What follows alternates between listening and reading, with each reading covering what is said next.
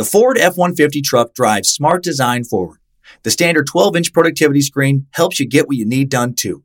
And the available Pro Access tailgate improves access to bed and cargo and utilization of the bed, including when towing a trailer. Together with a wider bumper step, it's easier to access the bed and load in tight spaces. And available Pro Power onboard serves as a mobile power source, providing up to 7.2 kilowatts of power to charge a bed full of electric dirt bikes or run an entire job site worth of tools. I'm still driving my 2016 F-150 truck and 90,000 miles in.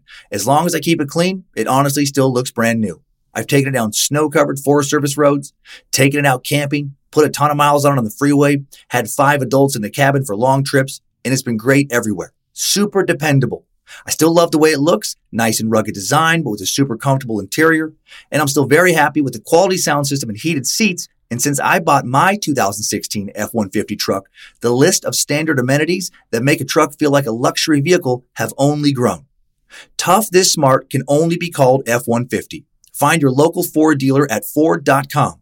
Pro Access tailgate available starting spring 2024. See owner's manual for important operating instructions. Pulling up to Mickey D's just for drinks? Oh yeah, that's me. Nothing extra, just perfection and a straw. Coming in hot for the coldest cups on the block. Because there are drinks. Then there are drinks from McDonald's. Mix things up with any size lemonade or sweet tea for $1.49. Perfect with our classic fries. Price and participation may vary. Cannot be combined with any other offer. Ba-da-ba-ba-ba. On April 19th, 2008, 42-year-old Elizabeth Fritzl helped her 73-year-old father, Joseph, carry their 19-year-old unconscious daughter, Kirsten, yes, their daughter, you heard that right, out of a small windowless cellar that Kirsten had literally spent her entire life inside up until that point. That day, Elizabeth felt sunlight on her skin for the first time in 24 years. 1 week later, after spending one last week inside the cellar, Elizabeth will be questioned by police about what happened to her daughter, Kirsten. Why was she so malnourished? Why were her teeth rotten? Why was she so pale? How did she fall into a coma? And with her horrifying answers, investigators began to unravel the most sensational and outrageous crime that occurred in Austria in decades. A crime that would soon capture the attention of the world. And if you can handle a preposterously dark tale, you can unravel her story with me today, a terrible example of how much abuse one human being can inflict upon a member of their own family.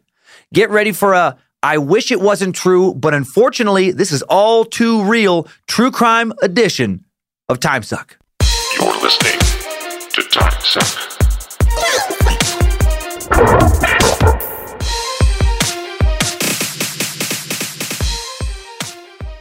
Work can wait, meat sacks. It's time for Time Suck. Welcome, members of the Cult of the Curious. I'm Dan Cummins. Albert Fish's peanut butter dispenser. Ed Kemper's pet sickle stick sharpener. Charles Gutman's hand warmer for Woody. Whee!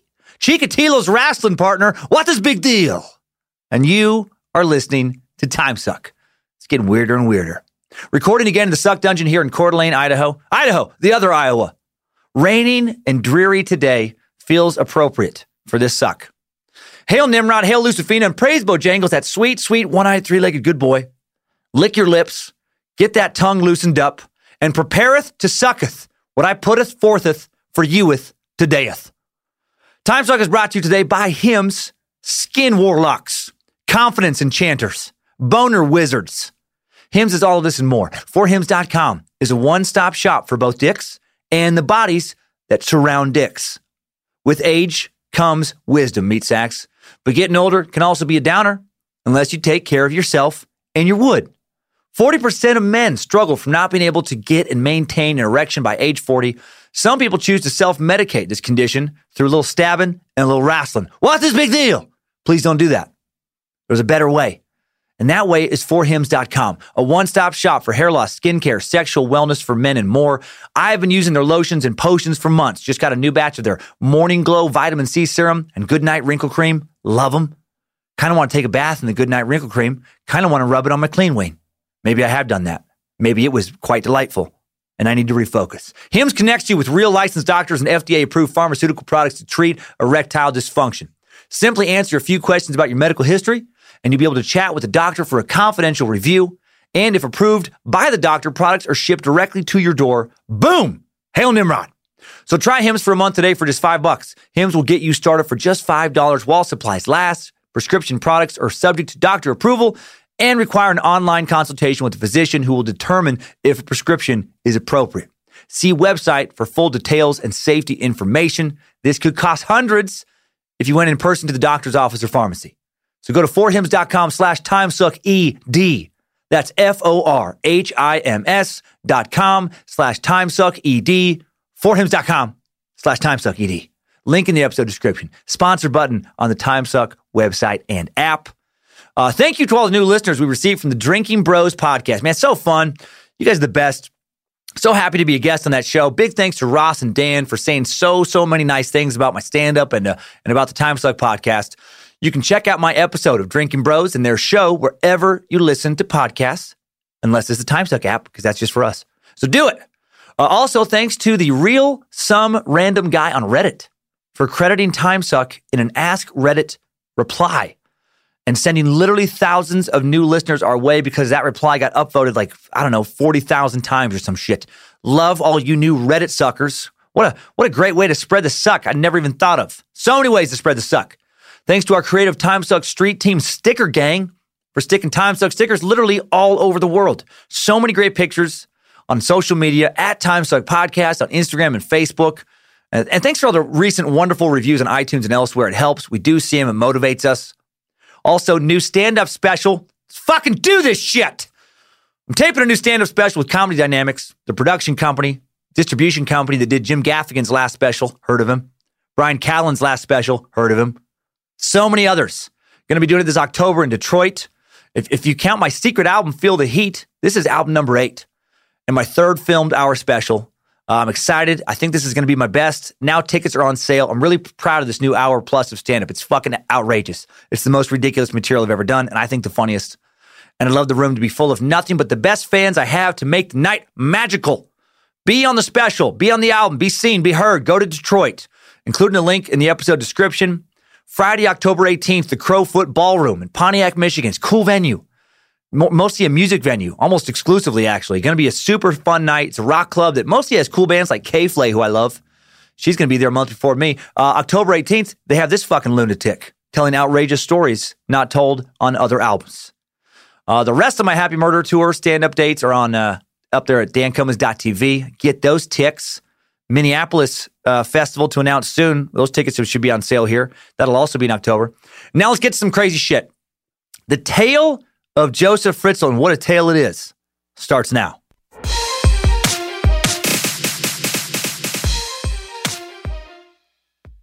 If you thought that no one could be a worse parent than Casey Anthony, and I wouldn't blame you if you did, you'd be wrong. By comparison, Joseph Fritzl makes Casey Anthony seem like a candidate for Parent of the Year. And I say that strongly believing that Casey killed her own young daughter just so she could party harder in Florida. And I also believe Casey falsely accused her own father of raping her for years, a horrendous and damning accusation if it's not true, just so she could get away with killing her own daughter. Even Anthony, pathological liar that she was and is, didn't try and make her father seem as terrible as Joseph Fritzl. If she did, no right-minded jury would have believed her. Today's tale is completely unbelievable, but it is true. I found it hard to process that these things happened not that long ago. When it came to the sacred bond between a father and a daughter, there was no line Joseph wasn't willing to cross aggressively and repeatedly. And while this is an incredibly dark episode, I also found it strangely reassuring. As a parent, I gotta say, looking into Fritzl's tale makes me feel like the best dad in the history of fucking fatherhood. Sure, I travel too much for work. Sure, I lose my temper sometimes, but I don't hurt my children. I make sure they know I love them, that I'm there for them. I provide a safe and happy and healthy home for them. Fritzl made his home a living hell. And then just when one of his children, the one he abused the most, was about to escape from that hell, and she'd been trying to escape for years, he condemned her to an even worse hell. Literally a lower level of hell. So if you need a little self-esteem pick-me-up when it comes to your own feelings of parental worth, or if you're frustrated with your own parents, this episode may strangely make you feel a whole lot better. your parental problems are overwhelmingly likely to pale in comparison. If you think you have the worst parents in the world or that you are a terrible parent going into this suck, I doubt you will feel that way by the end. If you do feel like one or both of your parents are still worse than Joseph Fritzl by the end of this story, or that you are a worse parent yourself than Joseph, please contact authorities immediately, because you are either the victim of some really horrible shit or you are perpetrating some really horrific shit. Then send me your story, because we should for sure be doing a time suck about your life. Now time for today's tale. Let's dig in at the beginning with the birth of a monster named Joseph Fritzl in today's Time Suck timeline. Strap on those boots, soldier. We're marching down a Time Suck timeline.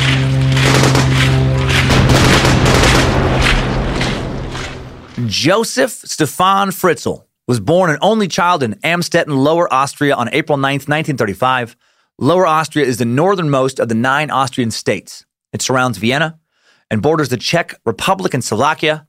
Amstetten is a small city of only about 25,000 people, 130 kilometers away from and less than a 90-minute drive west of Vienna, and 60 kilometers from Linz, just a short 45-minute drive away. According to travel websites, the coolest thing to do in Amstetten is to visit the nearby Basilica Sonntagsberg, an 18th century beautiful Catholic cathedral built on the grounds of a 15th century Catholic cathedral. So basically, not a lot of cool shit to do in Amstetten. It's a cute, quiet little Austrian town that Hitler loved. So there is that. Seriously, at one time, the people of Amstetten were diehard Nazis. Joseph Fritzl, old creepy Fritz Whistle, was born during the rise of Nazism in neighboring Germany. He'd later claim Nazi ideals strongly influenced his parenting, which is something someone says when they're a fucking terrible parent. You don't hear a lot of awesome, firm, but loving, caring, compassionate, hardworking parents say stuff like, you know what, if you want to learn some good parenting techniques, you know what you should read? Mein Kampf. Joseph's mother was the devil himself. The devil shit Joseph out onto earth in 1935. And that's why no one was surprised when he did the evil things he did later. You know, after his arrest, so many years later, neighbors would say things to journalists like, well, yeah, of course he did horrible things. He's evil. He was the devil's butt baby. We all knew it. We were just surprised it took, authorities so long to arrest him. No, Joseph's mother was Maria, a devout Roman Catholic who ruled the family with an iron fist, totally dominating his weak-willed father, Joseph Sr., who was a poor laborer with few ambitions. On March 13th, 1938, less than a month before Joseph's third birthday, what the fuck? Where did that word even come from? His third birthday, you guys. In Austria, kids celebrate birthdays, not birthdays. No, just a month before his third birthday, the Austrian Nazi Party announced that the new German Chancellor Hitler was coming to town as part of Germany's new occupation of Austria. The Fuhrer visited Amstetten to the ecstatic cheers, ecstatically loving this guy. Adoring townspeople, Maria Fritzl, her son Joseph were among the delighted crowd saluting Hitler as he ceremoniously drove around the main town square in an open car. Later, Hitler personally thanked Amstetten in a letter, writing how his visit had filled him with great pleasure and thanking the Amstetten City Council for making him an honorary citizen. And to this day, Amstetten's official town slogan is still, "Welcome to Amstetten, double welcome if you're a Nazi. We love you." Kidding. The official slogan was changed after Hitler's death in April of 1945 to "Welcome to Amstetten, waiting for Hitler to return." I have no idea what their slogan is. I doubt they have one. It's probably "Sorry about Joseph Fritzl." In 1939, Maria Fritzl threw her husband out of their small apartment for cheating on her. She'd eventually divorce him before he left to fight in World War II. Young Joseph would grow up without a father. Joseph Sr. died in World War II fighting as a Nazi stormtrooper, and little Joseph was raised to despise his father and men in general. He was also raised to idolize his mother, thinking she was the perfect woman, which she for sure was not. Maria Fritzl does not appear to be even in the ballpark of ideal, although she was a much better parent than Joseph would turn out to be. She's described by those who knew her as eccentric, strange, and cruel. She didn't spare the rod to spoil the child. She regularly beat young Joseph severely. Joseph's future sister-in-law, Christine, would say that his mother raised him with her fist, beating him until he was black and blue almost every day. Joseph himself would speak many years later about his mother's extreme brutality, saying, "She used to beat me until I was lying in a pool of blood on the floor. It left me feeling totally humiliated and weak. I never had a kiss from her. She kept insulting me and told me I was Satan, a criminal, and no good. The only thing she ever did with me was go to church." And based on what Joseph would do later, maybe she made the right call. Maybe she saw evil in him as a young child. No. The old constantly beat your child, show them no affection, and then push dark, judgmental religion on them, just only that style of parenting, doesn't seem like it's worked out too well too many times. How many times does this come up in the Suckverse? How often has it worked out? How many former sucks involve cult leaders or serial killers revealing this exact type of childhood atmosphere? Just beatings and the harsh side of religion. Seems to be a great recipe to make a monster. Joseph's mother, Maria, was also a big fan of the Third Reich. She encouraged him to join the Hitler Youth movement in order to make a man out of him like awesome moms used to do. That's how you know you have a good mom. When your mom's like, you know who I want you to be more like? Hitler. In June of 1941, when Germany invaded the Soviet Union, Amstetten became a strategic railhead for German troops leaving to fight on their Eastern Front. 6-year-old Joseph got used to seeing thousands of German soldiers walking through the streets, waiting for train connections, spending time at local bars and brothels. They were treated like heroes. He thought they were heroes. Years later, Joseph Fritzl would admit that this early exposure to Nazism left a strong and lasting influence on him, instilling in him a lifelong respect for control and authority. Dude loved control, loved authority, loved it as long as he was the authority doing the controlling. I think that's how that usually seems to go. Because of its importance in troop transport, Amstetten was also a strategic target for the Allies during the war and was the target of many a bombing raid. Joseph spent countless nights with his mom in a shelter as Royal Air Force planes repeatedly bombed the ground above, which included a main railway line linking Vienna and Linz. Years later, family members speculated that young Joseph was also sexually molested by his mother during the time of these bombing raids, corrupting his formation of his sexual identity, corroding the taboo of incest. Joseph would later deny that his mother molested him when he was arrested years later, but he would admit to harboring numerous sexual fantasies involving his mother in post-arrest psychiatric sessions. Short walk from Joseph and Maria's tiny one-room apartment was the Mauer Clinic, part of the notorious Mauthausen-Gusen concentration camp network. This was the last network of concentration camps to be liberated by the Allies at the end of the war. These camps focused less on outright extermination and more on slave labor. They were some of the most profitable of all the Nazi camps. Various sub-camps in this system produced everything from Bayer aspirin to V-2 rockets to U-boat batteries. The local Amstetten camp had about 3,000 total slave laborers in it. Interesting, someone who had become infamous for holding innocent people captive grew up witnessing innocent people being held captive. I feel like this experience had to have at least influenced him a little bit. Maybe planted the seed to want to do this. Maybe this is when he started thinking something like, I'd like to control someone the way the Nazis control these people. Might not have thought that explicitly, but I wouldn't be surprised if he didn't have imprisonment fantasies, of his own early on, influenced by these camps. In May of 1945, a month after Fritzl's 10th birthday, U.S. troops liberated Amstetten. And there's no mention of the locals rejoicing. Again, they fucking love the Nazis. I think it was more of a, damn it, we lost kind of reaction. And then the Allies soon left, and that allowed the Soviet Red Army to follow in their wake, and the Soviets would occupy Austria for the next decade. And I think the locals liked the Soviets a lot less than they liked the Allies. Fritzl witnessed the communist invasion firsthand, living through their extended occupation, an occupation notorious amongst other horrors for the many, many rapes of Austrian women. The Red Army would become infamous for the rape of millions in Eastern Europe. Although the crimes were never officially reported or recorded, some historians believe that, literally millions of women were raped by Soviet soldiers in Eastern Europe in the decade following World War II. Did all of that casual raping also influence today's future rapist? Young Joseph is witnessing, or at least hearing about, many rapes being committed casually, regularly during his sexually formative years. The war took a terrible toll on Amstetten in all kinds of ways. Much of the town had been reduced to rubble by all the bombing raids. For years, there were still numerous unexploded bombs, especially around the train station. Fritzl and his friends grew up playing soccer in the streets amongst bombed-out ruins. Joseph and Maria lived in the poorest part of Amstetten as well, the worst part of a war-torn town. Joseph was considered intelligent, even handsome by classmates in grade school, but also said to be a loner who didn't socialize a ton with his peers. In 1947, Joseph started at Amstetten Secondary Sports School, where he'd spend the next 4 years. Former classmates remembered him as slightly different, with a, quote, unfashionable haircut that his mother had given him to save money. He was a good student who classmates don't remember ever causing problems. I love odd details that show up in people's recollections about somebody. Unfashionable haircut. That's what former classmates would remember 60 years later, that the dude had a fucked up haircut. It must have been pretty bad for this detail to stand out. I don't remember that being a defining detail of any kid I went to school with. Maybe because I lived in a very small town where we all had terrible haircuts. I had a rat tail that was, as far as I can remember, considered fucking rad. My rat tail went perfectly with my acid wash JCPenney jeans, also rad, and my Kmart knockoff sneakers. Dope as fuck. That's how they probably remembered what I was wearing. Yeah, how did Dan dress? Fucking dope as fuck. He had acid wash jeans. He had K3000 sneakers and a rat tail.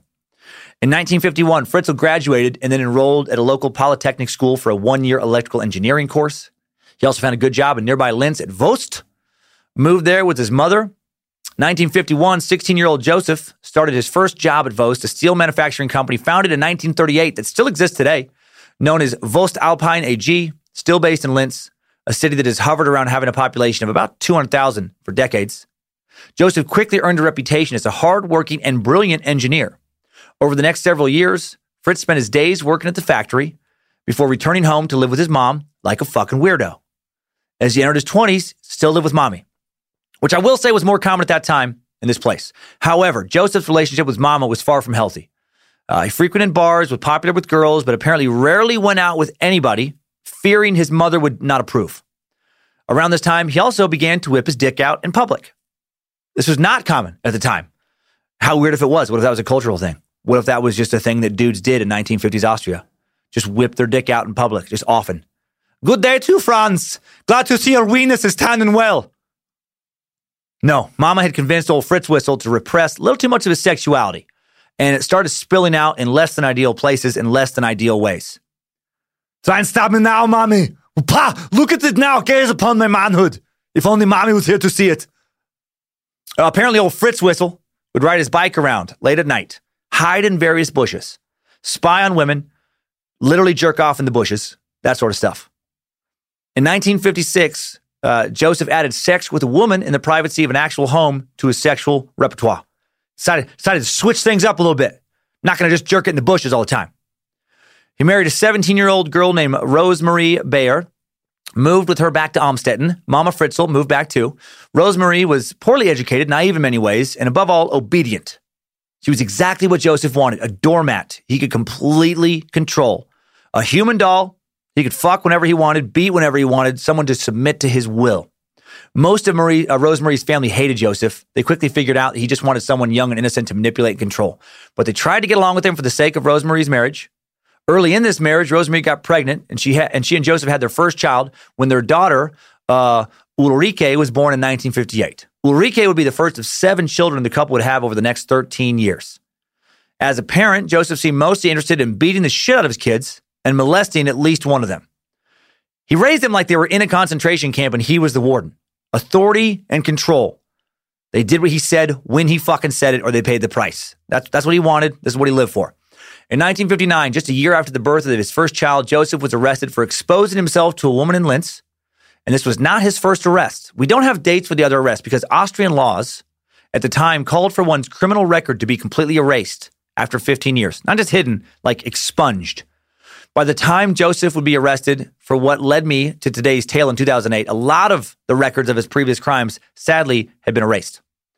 A local newspaper in 1959, though, after the exhibitionism arrest, described Fritzl as being, quote, no stranger to the Linz police, with 2 other relevant offenses, one for exhibitionism, the other for attempted rape, already on his record. Right, sounds like a good guy to keep free and around the public. Sounds like a good dude to allow to have kids and not ever send social workers to check on him. Good job, Austrian criminal justice system. Way to protect the criminal instead of protecting future victims. These arrests apparently didn't bother Rosemarie enough for her to leave him. She has a second child with a known sex offender, a daughter also named Rosemarie in 1960. There aren't many records of Joseph Fritzl's life over the next several years. He would later boast that he left his wife and children behind in Amstetten around this time, spent 3 years in Southwest Africa and Ghana working on radio installations. He'd later brag that, I had various short flings with women in Ghana. Nothing serious. I was worried about sexually transmitted diseases. I always chose nice girls. No prostitutes for that reason. The nice girls comment does strangely resonate with me. I was such an idiot when I was younger. I wouldn't always use a condom during one-night stands because I would think that the girls I was hooking up with, they seemed nice. They looked wholesome, whatever that means. So, they couldn't have an STD. And if they said they were using birth control, I would just believe them.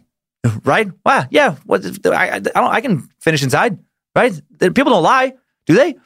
Don't make that mistake, meat sacks. Wrap it up or insist that anyone using a penis in any sexual encounter you have wraps it up. STDs don't care how you look or what your sexual moral compass or experience is. I knew this is a scary story. Here's a scared straight story.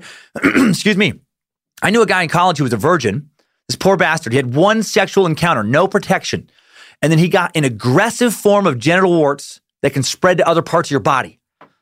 It's one of those like not talked as much as it should be, probably about a strain of HPV. By our senior year, this poor bastard would get outbreaks of warts on his arms, hands, neck, even a few on his face. He'd get them removed at the doctors, but they would just leave scars. I ran into someone who'd seen him years after we all were done with school, and they said he had so many warts on his face.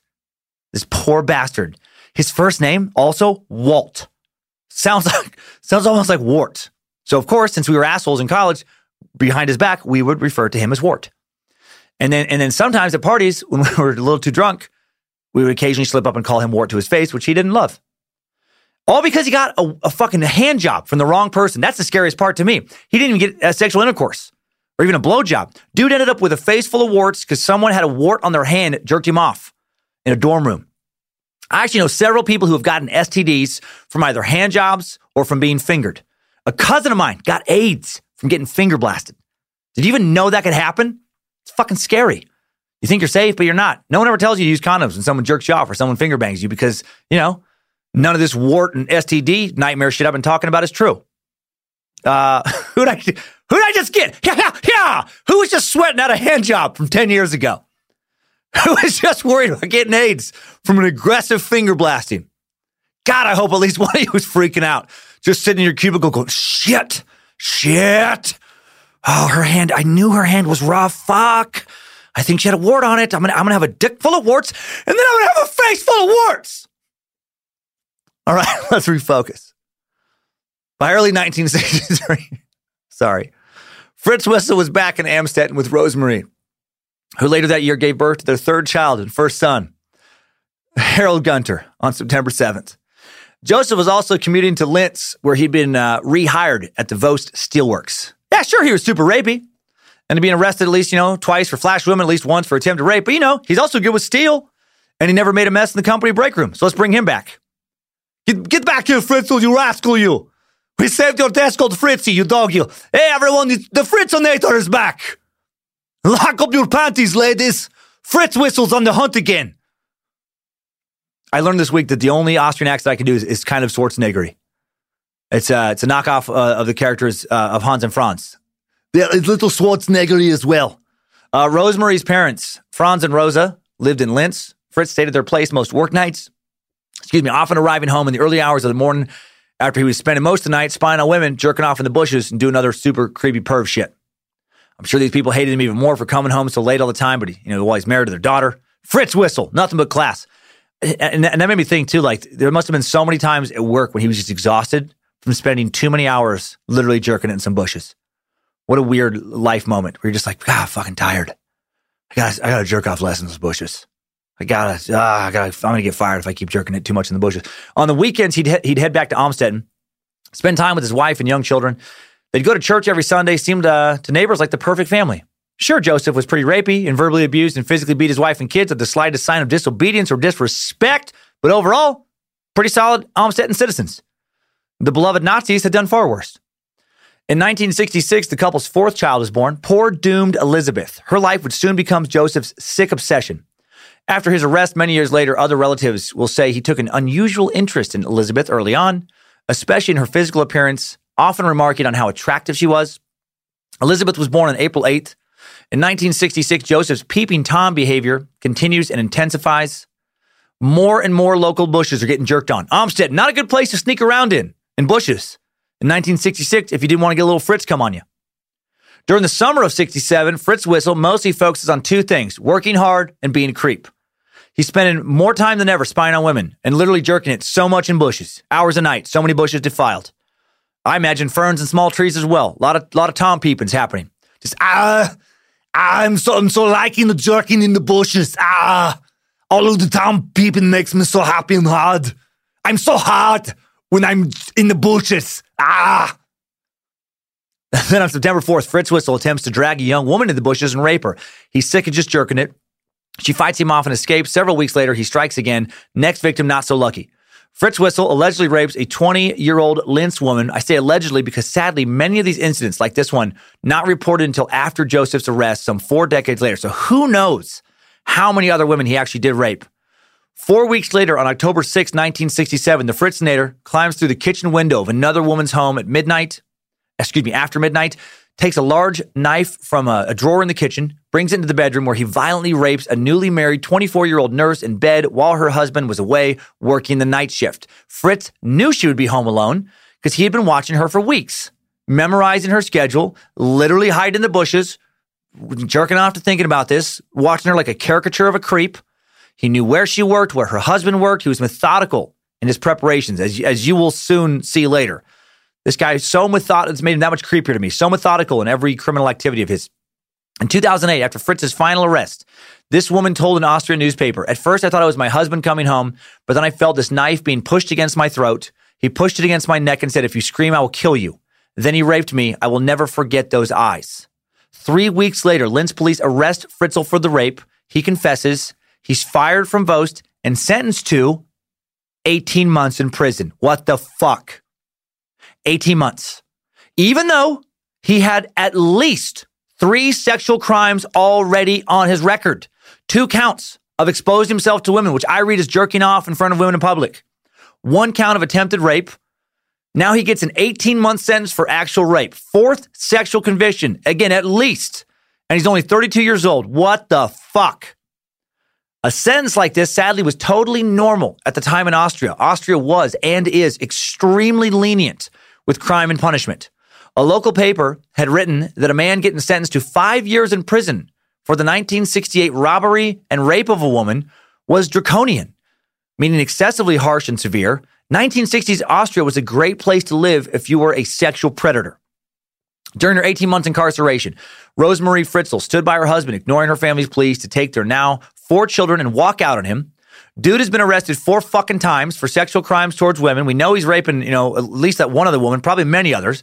And she stays with him, stays with her girls, with her dad. I know it's easy for me to judge from where I'm sitting, but I am fucking judging her. She was objectively a terrible mother. No excuse for that. Years later, her daughter Elizabeth and the other children will agree with my opinion, as you will see. Fritz's arrest and incarceration have been well publicized in newspapers. Everyone in Amstetten was aware of it, but Rosemarie Fritzl carries on publicly as if nothing had happened. In 1969, Joseph returns home from prison. Life resumes as if nothing did happen. Supposedly, the couple literally never, ever spoke about his imprisonment or why he was imprisoned. Like, ever. Never spoke about it when Rosemarie visited him in prison. She later said she knew it would only anger Joseph to mention it, so why bring it up? So she didn't. And the town of Amstetten just collectively didn't seem to care. This guy would quickly become a pillar of this community. Joseph had no trouble getting another job at Amstetten after his release. He was hired almost immediately by Zettner, a manufacturer of building materials located right there in Amstetten. The company's owner, Mr. Zettner, knew about the rape, hired Joseph against his wife's wishes, telling her, let's give the man a chance. He's a good worker. I wonder if Mr. Zettner also knew that Fritzl had been arrested for attempted rape and exposed himself twice before as well. I cannot imagine doing that. I can't imagine knowing some dude has just got out of prison for rape and then hiring him against Lindsay's wishes to work here in the Suck Dungeon. What the fuck? Just listen, baby. I know you're upset. I get it. Look, I know he just got out for rape, but hear me out. We've all made mistakes, okay? You're not perfect. You forgot to pack me enough protein bars for my stand-up shows last weekend. I was kind of hungry Saturday afternoon in Raleigh.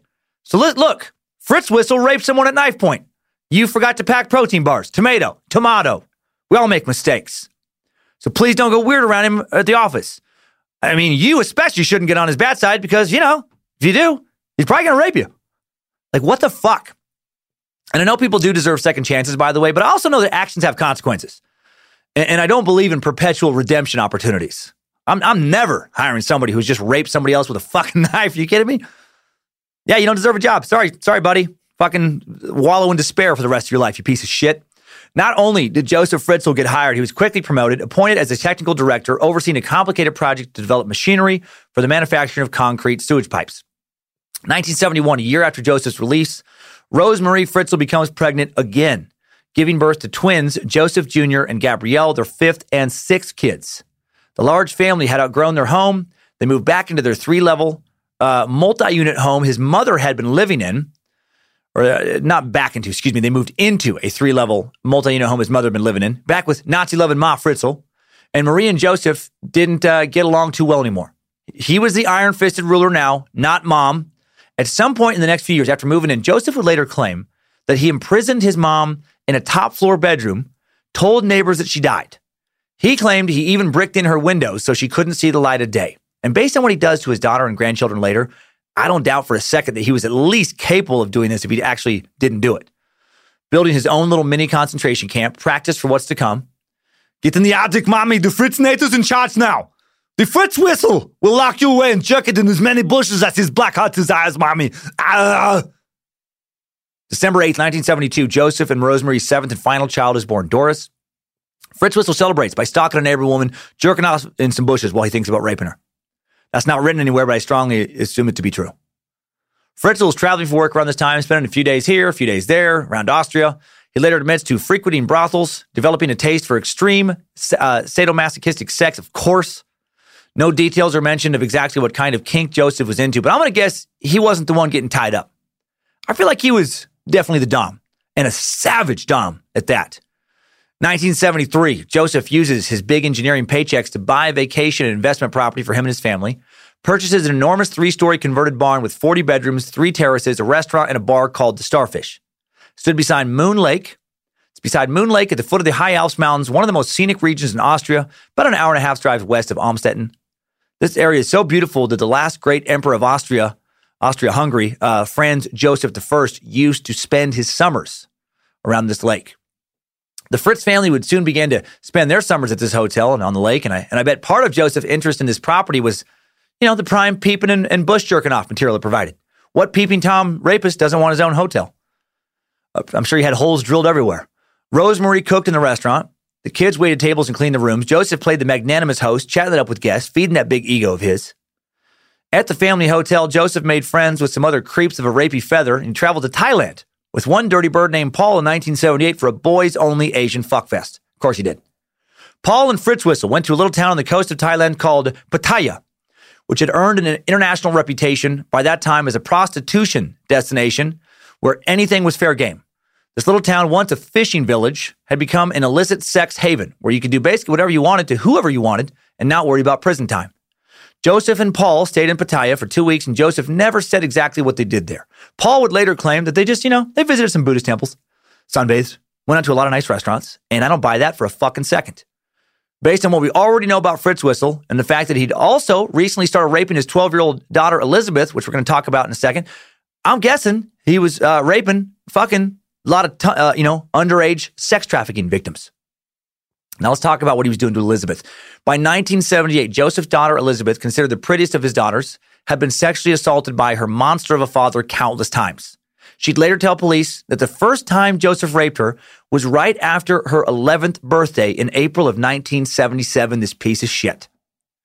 One of Elizabeth's friends, Krista, would later recall a change in her friend around the time that her father's sexual abuse began, telling reporters years later, Elizabeth became very sullen and withdrawn. She wasn't allowed out in the evenings or to invite her friends home. We laughed and talked about boys, but Elizabeth never did. Shortly after her birthday during the summer of 1977, Elizabeth's mother, Rosemarie, left for an extended vacation with friends in Italy and left her daughter in the hands of her convicted sex fiend father. And Joseph took his daughter down into the cellar underneath their home and raped her numerous times. Unreal. Obviously, raping or molesting anyone is fucking sick and terrible. But to rape your own daughter, to rape your own 11-year-old daughter, how can anyone possibly rationalize holding their young daughter down, violently raping her, which is what Fritzl did? Elizabeth tried to fight him off, but she wasn't strong enough. If anyone listening has ever done that, congratulations, you're one of the biggest pieces of shits alive. I don't care if you feel bad about it. I don't care if you yourself were victimized when you were a kid. No excuses. You're a fucking monster. And I wish I could push a button and erase your rapist ass from the earth. No part of me will ever understand people who humanize people like Fritzl to the point that they feel sorry for them. Certain acts, when you commit them, to me, you've chosen to remove yourself from the pool of people who should ever be pitied, who should ever be emphasized with. Jesus Christ, empathized with. and daughter rape is one of those acts. Hail Nimrod, strike them down, Lucifina, send them to Nimrod's butthole, sweet Bojangles.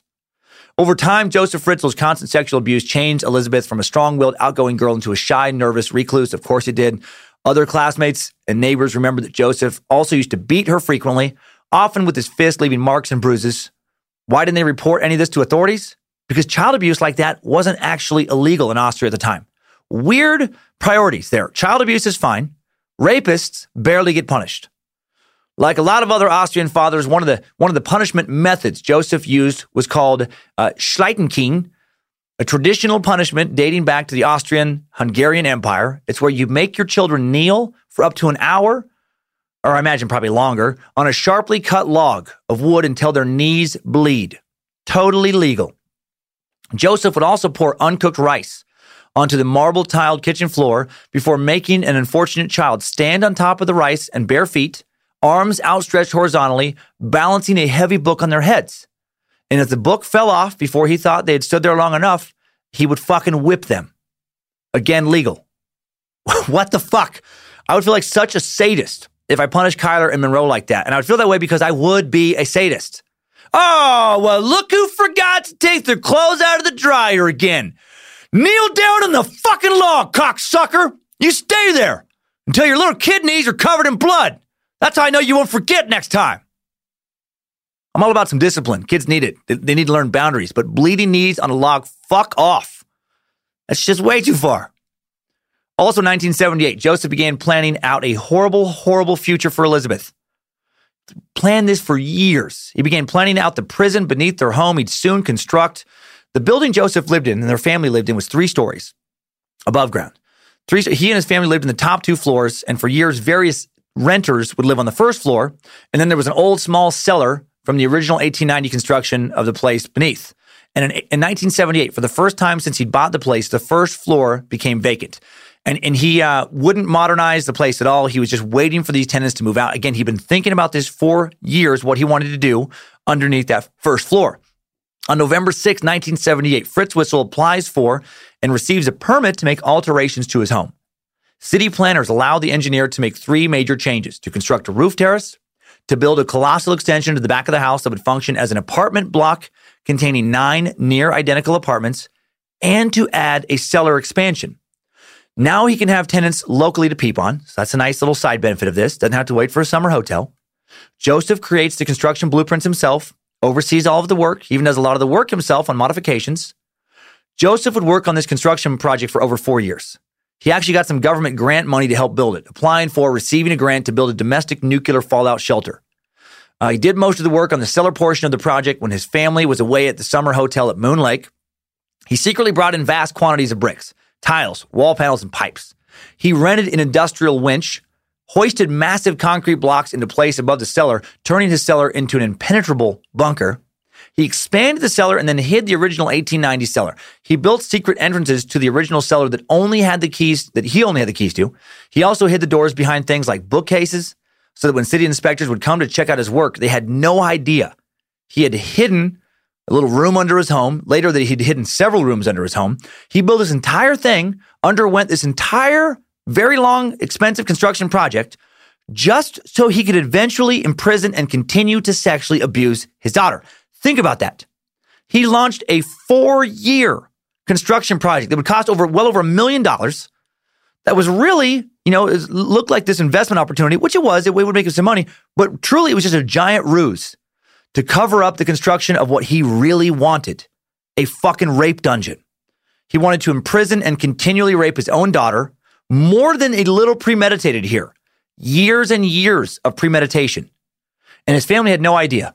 His wife, Rosemary, who stupidly stayed with Joseph when he was in prison for rape, had now become more afraid of him than ever. During the construction, his violence intensified. He beat his wife with his fist regularly and in front of the children, who he also beat with his fists.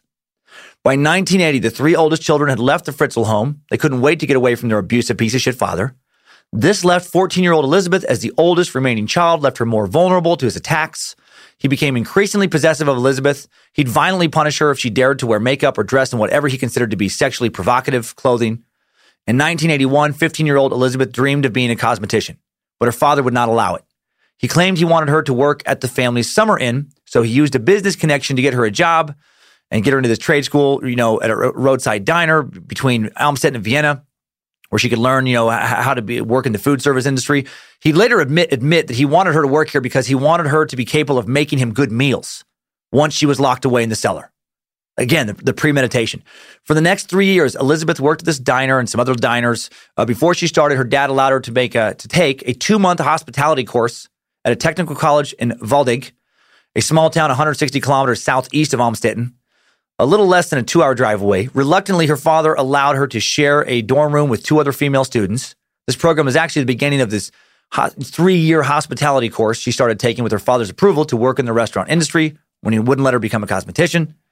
Elizabeth was overjoyed to be away from her disgusting father and his sexual demands when she left for Waldig. Elizabeth made friends while she was away, even confided in these new friends about what her father was doing to her. But they were kids. They didn't know how to navigate the Austrian legal system to help her out. So she returned home after a 2-month escape, and the rapes continued. And Fritzl continued to build his sadistic cellar. In early 1983, Elizabeth did everything she could to escape her father's clutches. This is such an especially sad portion of her terribly sad story. On January 28th, 1983, 16-year-old Elizabeth and another diner waitress go out to a bar after the shifts. The legal drinking age in Austria is still 16, by the way. It was kind of strange to me. Legal drinking age 16, legal age of adulthood at this time 19. After a few drinks, Elizabeth breaks down in tears, tells her coworker that her father had been raping her since she was 11, describes her home life as hell, says she has to get out. Years later, Joseph Lettner, an Almstetten waiter who had known Elizabeth at this time, would say, "I knew Sissy," that's one of her nicknames, "I knew Sissy was being raped by her father." Randomly, the same dude would later become one of Fritzl's tenants and live just feet away from where Elizabeth was being imprisoned. And this Lettner said, "I had a good friend from school who was really close to her. She told me what a monster Joseph was and what he had done to Sissy. She could not take it to live at home anymore and tried to escape. She packed her bags and left." According to Lettner, Elizabeth and their mutual friend, whose identity he would not reveal, ran away in early 1983 and spent several days in Linz before making it to Vienna, a big city where there'd be less chance of them being found. They found a cheap apartment in Vienna, went into hiding. Elizabeth hoped to start a new life that didn't include constant parental rape. But Joseph wasn't about to let his imprisonment plan be derailed. When he learned that she'd run away, he was, of course, livid, reported her missing. That prompted an Interpol hunt for her. Eventually, after 3 weeks on the run, police picked up Elizabeth and her friend at a Vienna party after neighbors complained about the noise. They were taken to a police station where Joseph Fritzl collected his daughter the next morning, drove her home to rape her again. It doesn't appear that she told the police what her father had done to her. I'm guessing she was too scared. Maybe he convinced her that they would never believe her. How soul-crushing is that? This victim of incest runs away, and then authorities unwittingly deliver her right back to her tormentor. I feel like when a kid runs away and the police are sent to look for this kid and they find this kid, a mandatory background check needs to be done on the parents, which I know is easier now in the age of computers and national sex offender registries. Like, I get why that wasn't the case then. But if you have rape on your record and your kid runs away, I think there should be, a few additional questions you have to answer before having your kid returned to you. I think any accusations the kids make in this situation should carry a lot of extra weight. From this point on, Joseph Fritzl would always describe his daughter Elizabeth as the black sheep of the family, an unruly, troubled child with alcohol and substance abuse problems who he was trying to help. He's now building a public narrative that is part of his later abduction plan. By running away, Elizabeth had provided him with ammunition for his plan. Ammunition he would need later, when he needed to explain her sudden disappearance. A few weeks later, the rapes resume for Elizabeth. As I said, she decides to just endure it for the next 18 months until she can legally leave home. She has 18 months left to complete her hospitality program. Then she can get a job and a place of her own and never see her father again. At least that was the plan. A few months later, during the summer of 1983, 17-year-old Elizabeth spends a few weeks working as a waitress at a motel restaurant in Angath, 300 kilometers west of Almstetten. Another break from her father. Her colleagues there would later remember her as being a troubled girl with an alcohol problem. Years later, a fellow worker named Heidi would recall to reporters, "Sissy was the wildest party girl I have ever met. She was always sneaking out of the window of our dorm at night to meet up with the boys, and she would stay out all night drinking, dancing, and having fun." Yeah, I bet she did.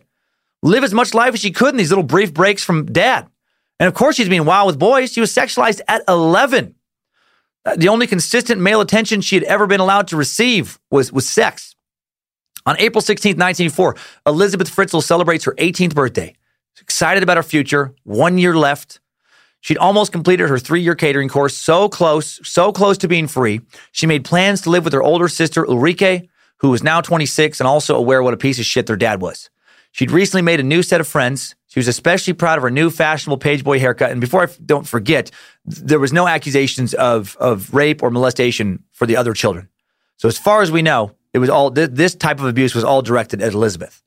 She started going out at discos and bars at night. She started drinking, enjoying her youth, drinking again. I guess she took a little brief stop there. In June of 1984, Elizabeth went 2 hours away to Waldeck, 160 kilometers southeast, a little south of Vienna, on that 2-month catering course. There she'd take her final exams, the end of the intensive training program. She already had a job offered to be a waitress in Linz at a nice restaurant where she'd make good money. She also fell in love with an 18-year-old student this time in Waldeck, a cook named Andreas Krutzig. We were a couple, he would later say. During their months together, Elizabeth sometimes spoke of her family and of her miserable home life. She really confided in me, said Andreas.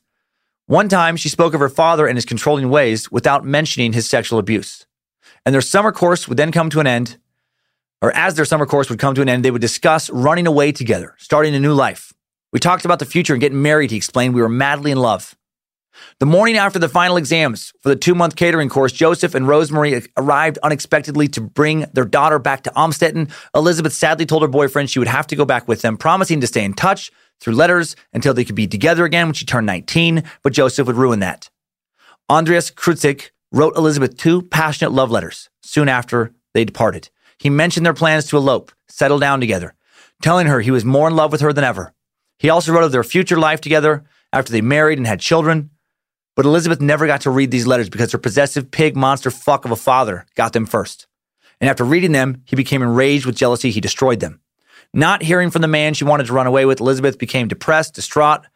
Joseph had been more brutal than ever after her return, jealous about the letters, viciously beating her on several occasions. Fritz Wissel now forbid her to leave the house, apart from working her shifts at the restaurant. No more going out with her friends. He also knew she'd be leaving at any moment here, coming up soon. You know, she's going to turn 19 before long. And so now, nearly 6 years after thinking about the construction, starting it on his cellar prison, he decides to get ready to put his plan in motion. And before we get to the long, darkest chunk of this episode, let's lighten shit up a bit with a quick word from a sponsor. Time Suck is brought to you today by Ed Kemper's Petsicles. Is that lighter? Somehow it feels lighter. Do you like munching on some sweet pet head on a hot summer's day? Do you enjoy the convenience of eating some skull protein and fur off a nice, handy and hearty stick? Or do you like to make my Zapple so angry mother? Do you want to enjoy a delicious and nutritious pet head on a stick snack? Or do you want to make me fuck your windpipe mother? Hey, Lucifina. So you'll find Kemper in prison and get some sweet Petsicles. He only sells them in person right now. Or if you don't want to do that, or if you'd rather just have a Petsicle tee and a sticker, fuck Ed Kemper and just come to the Time Suck store. We have a sweet, and I'll be honest, super dark, black Petsicle pocket tee in the Time Suck store right now. They say Edmund on the front. They have a sweet Access Design Petsicle graphic on the back. They come with a 3-inch square Petsicle sticker, perfect for your work desk, school locker, or prison cell. They're made out of 101% imported pet pussy, since so many pets have to be killed to make the sickles. And, you know, Ed tells us that the pussy is the softest part of a pet and provides maximum comfort for shirts. Another super weird, dark product for you weirdo meat sacks. Another thing for us to sell until the Westboro Baptist Church shuts this shit down. But of course, that is not a real sponsor, even though the shirts and stickers are real. Time Suck is brought to you today by Movement. You shouldn't have to choose between overpriced designer sunglasses and cheap shades that won't last you during the summer. That's why I'm grabbing some Movement sunglasses. You've heard us talk about Movement disrupting the watch industry. I have 5 Movement watches myself now. I wear them all. Wore one of them while working on research for this suck. Well, now they're doing it with sunglasses constructed with durable acetate and lightweight materials for that perfect fit. Movement sunglasses start at just $60. No pair is priced over $95. They've got hundreds of styles to choose from. Whether you're looking for something that's timeless or a statement, and with free shipping and returns, you can try on as many styles as you want. The all-black Revelers are classic. I can wear them with anything, and I do. I also have some milky gray cobalt flash Revelers in the mail right now. Gonna funk it up a little bit this summer. Going to wear a pair of sunglasses that aren't just all black, feeling a little bit saucy. I use my own discount code to get them, so I know that shit works. Excited. So get a little saucy yourself. Get 15% off today with free shipping and free returns, men's and women's watches, men's and women's sunglasses. Go to movement.com/timesuck. See why Movement keeps growing. Check out their expanding collection. Go to movement.com/timesuck. Join the movement. Link in the episode description, sponsor button on the app and website. Now on to one of the worst days in Elizabeth Fritzl's life, August 28th, 1984, the last day she'd see sunlight for almost a quarter of a century. When Elizabeth woke up on August 28th, she couldn't have known this would be the last time she'd see daylight for over 2 decades. Joseph Fritzl walked into her room that morning, told her to help him move a heavy steel door downstairs into the cellar. When they reached the entrance, he pushed her inside, grabbed the back of her head, smothered her with an ether-soaked rag until she lost consciousness, dropped her to the floor. Then he handcuffed her, dragged her through a long corridor with 7 doors into his dungeon he'd been working on for years, threw her onto a bed he'd put down there on the middle of the floor, and repeatedly raped his own daughter. Turned off the electric light, left her in the darkness, carefully locking all these separate heavy doors connecting the prison to the outside world. And so on the eve of her freedom, she was so close, Elizabeth began the worst imprisonment of her already brutal life. At some point in the next few days, Fritzl returned to rape his imprisoned young daughter. She initially had no way to tell time in her prison. Fritzl would later bring her a clock and calendar. There was no trace of daylight, so it was impossible to know when days ended and new ones began.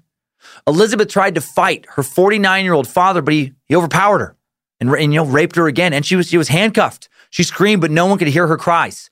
He'd thoroughly soundproofed his cellar rape room. He'd worked on it for years. She was at his mercy. Fitz tied a 2-yard-long electric cable leash around her waist that allowed her to reach a small makeshift toilet he'd installed in one corner of the initial 15-foot, 9-inch by 15-foot single-room prison. The only thing I could do was go to the toilet, she would later tell the police. For the first few terrifying weeks of her captivity, Fritzl kept Elizabeth in the dark, kept her in a humid dungeon with a low ceiling less than 5 foot 6 inches off of the floor. His crudely designed ventilation system barely provided enough oxygen to keep her alive, making her continually feel tired and lethargic, harder for her to fight back. Several times a day, he would come to rape her before giving her scraps of food. Later, she would tell police that she had no choice but to submit to his violent sexual attacks or she would starve to death. He made that very clear. Then after he'd left, she'd spend hours screaming, banging on the wall as hard as she could, but no one ever came to rescue her. Over roughly the next 9 months, he would slowly wear down Elizabeth, raping and beating her until she finally completely gave up, submitted herself, resigned herself to being his sex slave. She knew no one could hear her. She knew her father wouldn't let her go or stop raping her. Holy shit. The toy box killer, when I researched that episode, that one disturbed me more than any other previous suck due to the transcript of that sick, sadistic fuck sexual torture sessions in his custom sex prison. Fritzl is worse than that fuck. The toy box killer kept most of his rape victims for a few days. Fritzl is keeping his victim in prison for decades. And the victim is his daughter, a victim he started raping at age 11. My daughter Monroe is 11, and the bond between a father and a daughter, the bond we have is such a special one. To me, my main job is to be her safe place, to provide the best life I can for her, to protect her from the various cruelties out in the world as best I can. And in the outrage culture we live in now, some believe that my mentality this way is actually sexist. Like, why do I think my daughter needs protection? Because I'm a man and she needs, she needs me more than a boy would? Can't she protect herself? Shouldn't I let her grow up and be a strong, independent woman? But yeah, I should, and I'm working on it. But I'm also a realist. Women are statistically far more likely to be the victims of sexual violence than men. The numbers are there. You can look them up yourself. We've talked about them in previous sucks. Why is this that way? Well, men have historically expressed more sexual aggression than women for reasons only psychologists, anthropologists, sociologists could claim to understand. Doesn't matter why. In today's explanation, regardless of why it happens. I think it happens partly because women are on average physically weaker than men. Men can rape women because they can overpower most women, and sometimes they choose to do that. Don't think women are physically weaker than men on average? Well, you're being foolish. This viewpoint has gotten me in trouble before, but that doesn't make me wrong. If men and women are physically equal, well, then why do women have separate professional sports leagues? Go to a gym, any gym that has free weights. Watch some male and female lifters. See how much weight men can throw around on average compared to women. It's not the same. It's not even fucking close. I think knowing she could make an easier victim of violent sexual crime is why I feel more protective in that way of my daughter than I do my son. It's also why men who victimize women are extra heinous to me, more despicable to me. To me, there's an extra element of cowardice in it. Try raping some 250-pound dude who benches over 400 pounds and deadlifts over 600. Don't hear that story too often. And Joseph didn't rape, just women. He also raped his own daughter. Didn't just rape her physically, he raped her psychologically. It's like he raped her spiritually. And then he imprisoned her so that all she would know of the world was rape and violation. He makes me want to bring back medieval punishment. Seriously, a prison cell, too good for Fritzl, in my opinion. I think he should be stripped naked, put in some medieval stocks, be placed in the town square, just butt naked, head and hands locked through some holes in the wood, unable to defend himself as Elizabeth was unable to defend herself. And it should be legal for whomever to do whatever they want to do to him until he is dead. Just fucking imprisoned. Why am I in the stocks? Why is this happening to me? Stop it! Who's licking in my bottom right now? Relax, Blue Nose. His name's Albert Fish. Peanut butter and torture my game, and I just finished up with the peanut butter portion of the show. Listen, dude dropper, ever tried breathing when your nose is stuffed halfway up a man's caboose? Showbiz. Don't take any wooden nickels. Ever choked on another man's peanut butter while he whittles on your monkey? Why, that is how they do it in Hollywood. That's what I'd like to see happen. God, I wish that we could somehow sick Albert Fish on Joseph Fritzl. Drown him in peanut butter. And if you don't hate him as much as I do yet, well, give this suck a few more minutes. How did Fritzl explain his daughter's disappearance? Thoroughly and convincingly. He'd been thinking about this part of the plan for years as well. About a month after trapping his daughter below the home, he still shared with Elizabeth's mother and 3 of her siblings. Joseph brought down a pen and some paper and forced Elizabeth to write a letter. He made her date it September 21st, 1994, and it was addressed to her parents. In the letter, Elizabeth explained that she'd ran off with a friend to join a religious cult, saying she didn't want to live at home any longer. Don't look for me, the letter said. She asked her family to respect her decision to live her own life, otherwise she would leave Austria forever. And then Fritzl made her address this letter to his home. Later that day, Joseph Fritzl drove 160 kilometers west to Braunau am Inn, a small town on the border of Austria and Germany where Adolf Hitler had been born. Coincidence? Doubt it. Remember, this dude loved Nazis, loved Hitler. Joseph mailed the forced letter to himself from a post office in Braunau am Inn, so it bore a postmark from that location.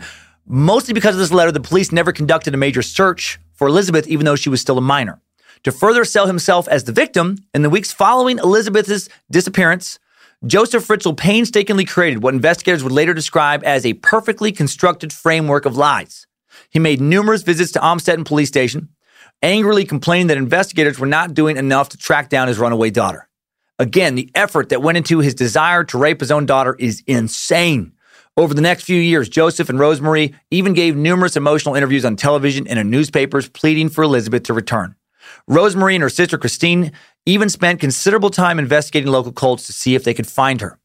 Rosemarie Fritzl and her other children eventually resumed their lives in Amstetten, unaware that 3 floors directly below them, Elizabeth was living like a caged animal, left in the dark, chained up, given just enough food to stay alive, raped by her father every few days. On April 16, 1985, Elizabeth turned 19. The official search for her was called off completely now that she was no longer considered a minor and could go wherever she wanted. As a birthday present, Joseph took off her cable leash so she could walk around in her cramped, tiny dungeon. He also started bringing her like a refrigerator, a little burner, like little stovetop burner so she could, make meals and other little items down there, a chair, whatnot. How was Elizabeth coping with all this? While psychiatrists who treated her after her eventual escape have never spoken to the media or the public about her as they shouldn't, other psychiatrists have speculated that she psychologically survived all of this by choosing to see the good in her father through an adaptation to what's known as Stockholm Syndrome. Psychologically, says forensic psychiatrist Keith Ablow, you would expect a constriction of Elizabeth's emotional world to survive in circumstances like this. You need to deny a lot of suffering to focus on practical matters like food and survival. You may well feel allied with your captor. Kidnapped hostages, fearing for their lives, often start identifying with their captors as a psychological defense mechanism. then even the smallest act of kindness is magnified, as there is little perspective in such a situation. Fritzl exploited these emotions, these captive emotions in Elizabeth by softening his domination as the months went on. He started to bring her clothes and blankets and other small presents as if he was courting her. He stopped beating her. He also stopped wearing condoms and started trying to impregnate his own daughter. After Fritzl finished sexually assaulting her, he'd sit and chat with Elizabeth while she wolfed down the food he brought her. He'd fill her in on what her brothers and sisters were up to. He'd keep her informed about life upstairs, talking about what he planted in his garden, what movies he'd seen on television, as if he was just talking to somebody who wasn't locked in a fucking cellar, somebody he wasn't raping. And when he'd leave, he'd always tinker with a little gadget by the sliding steel door, the first one she could see, warning her that it was booby-trapped. And then if she ever tried to escape, deadly gas would automatically be released into the dungeon, which wasn't true. Upstairs, Joseph Fritzl ordered his family never to go into the cellar, saying it was his own private office full of lots of important business files, many of which had important business secrets. He also forbid tenants from ever entering the cellar with the threat of immediate eviction. I'm surprised that none of them really snooped around. If I was renting and my landlord forbid me to enter a cellar, I'm for sure trying to get in the cellar. That's just my personality. Or, I'm going to give it a go. The apartment building I lived in Los Angeles had these storage areas in its parking garage, and they're all locked up, and the property manager wouldn't tell me what they were being used for. So I went and got some bolt cutters, and I just cut some of the locks off. And I found out they were empty, and then I just started storing my shit in there. And I put some new locks on them, the ones that look like the old locks. And you know what? I did that for 2 years. No one said shit. Sadly, none of Fritzl's tenants ever snooped around. However, even if they did, they may have, not found Elizabeth because a large part of the cellar looked like just an ordinary cellar. And the entrance to the hallway of multiple doors that led to her prison was very carefully hidden. Over the years, many tenants would hear mysterious sounds coming from the cellar. It wasn't 100% soundproof, but they were apparently too scared of their landlord to ever investigate or complain.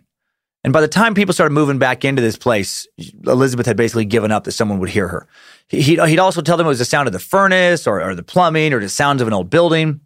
More than 100 tenants would live near Elizabeth during her captivity. Not one would save her.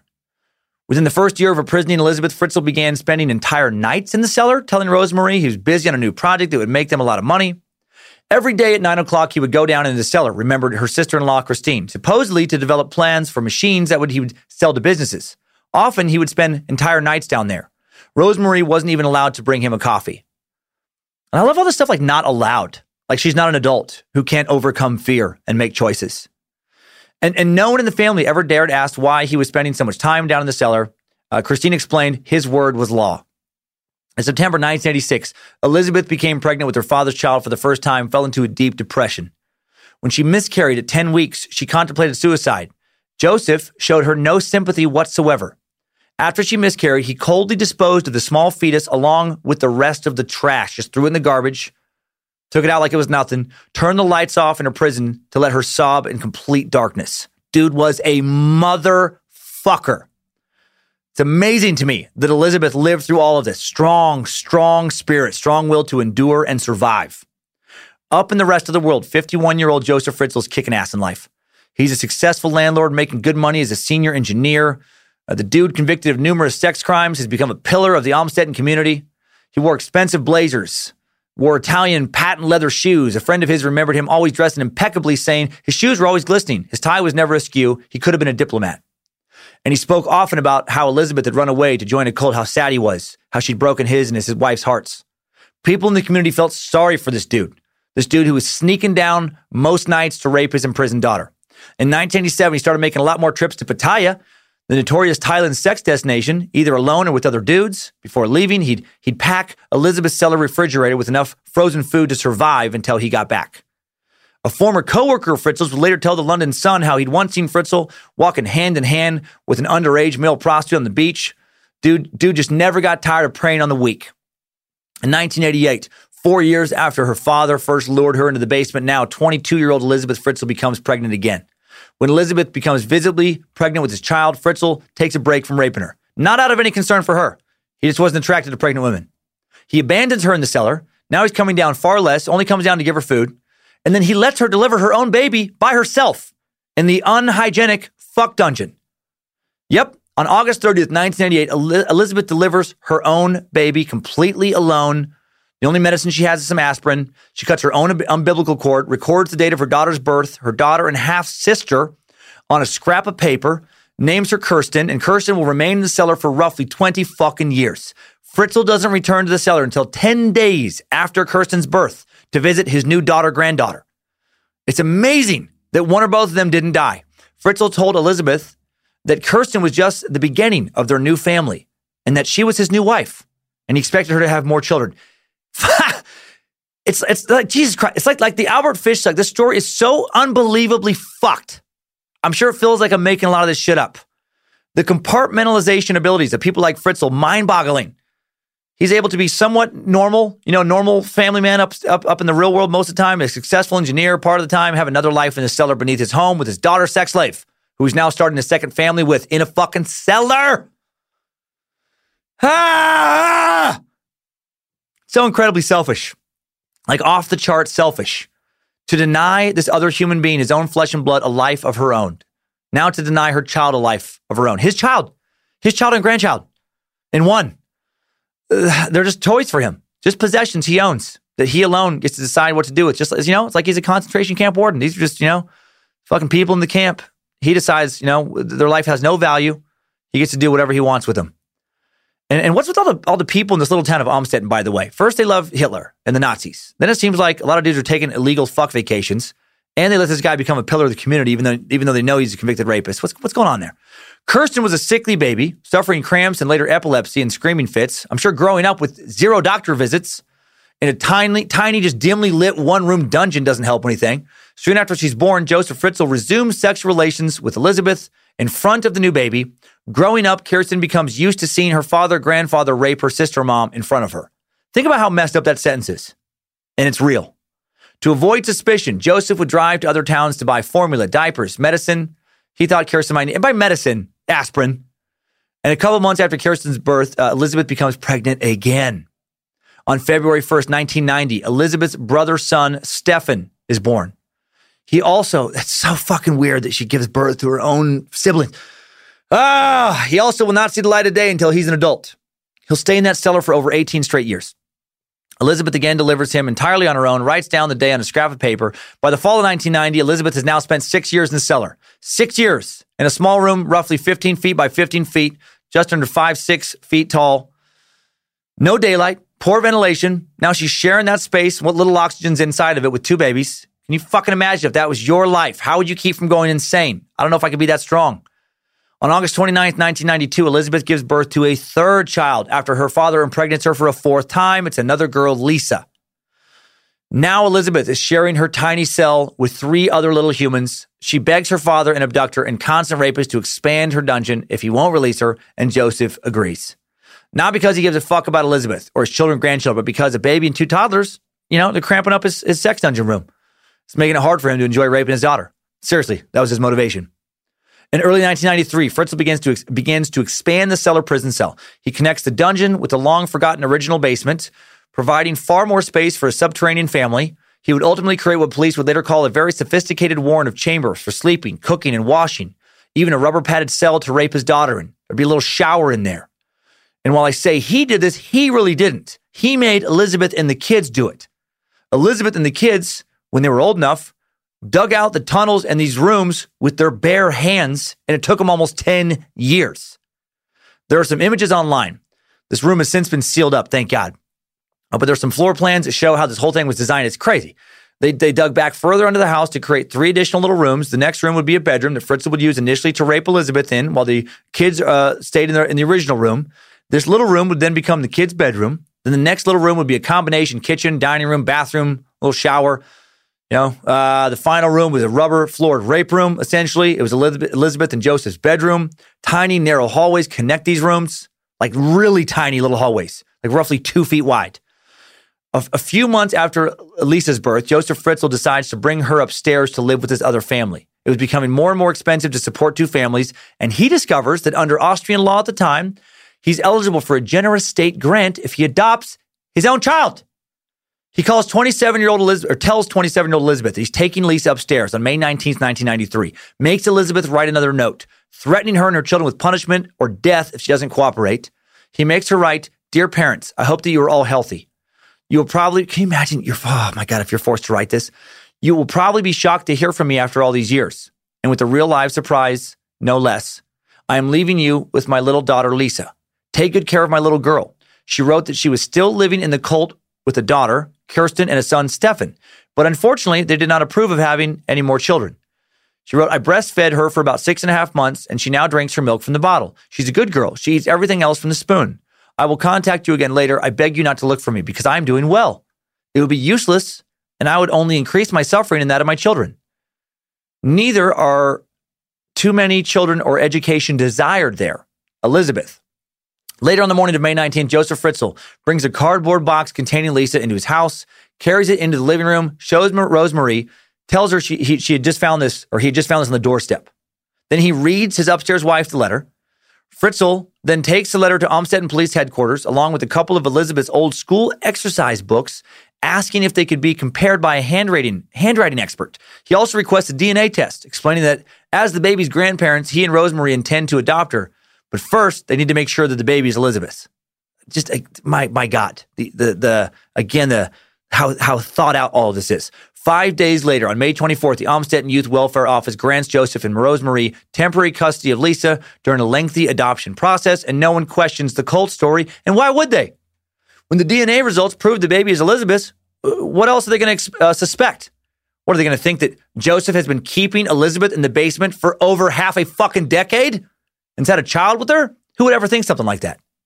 Oh, he knows this. Over the next few years, Amstetten social workers visit the Fritzl home more than 20 times as part of the adoption process, reporting nothing suspicious about the family. On February 26, 1994, Elizabeth gives birth in the cellar once again. Her fourth child with her father is another girl. She delivers the baby once again by herself with only aspirin for a painkiller. Names the little girl Monica, and Kirsten and Stefan are delighted to have a baby sister. On May 20th, 1994, a year and a day after bringing Lisa upstairs, Joseph and Rosemarie officially adopt her. Amstetten welfare officers were so impressed with the caring grandfather that they never bothered with the background check to see if he had a criminal record. Even if they had done that, they wouldn't have found anything.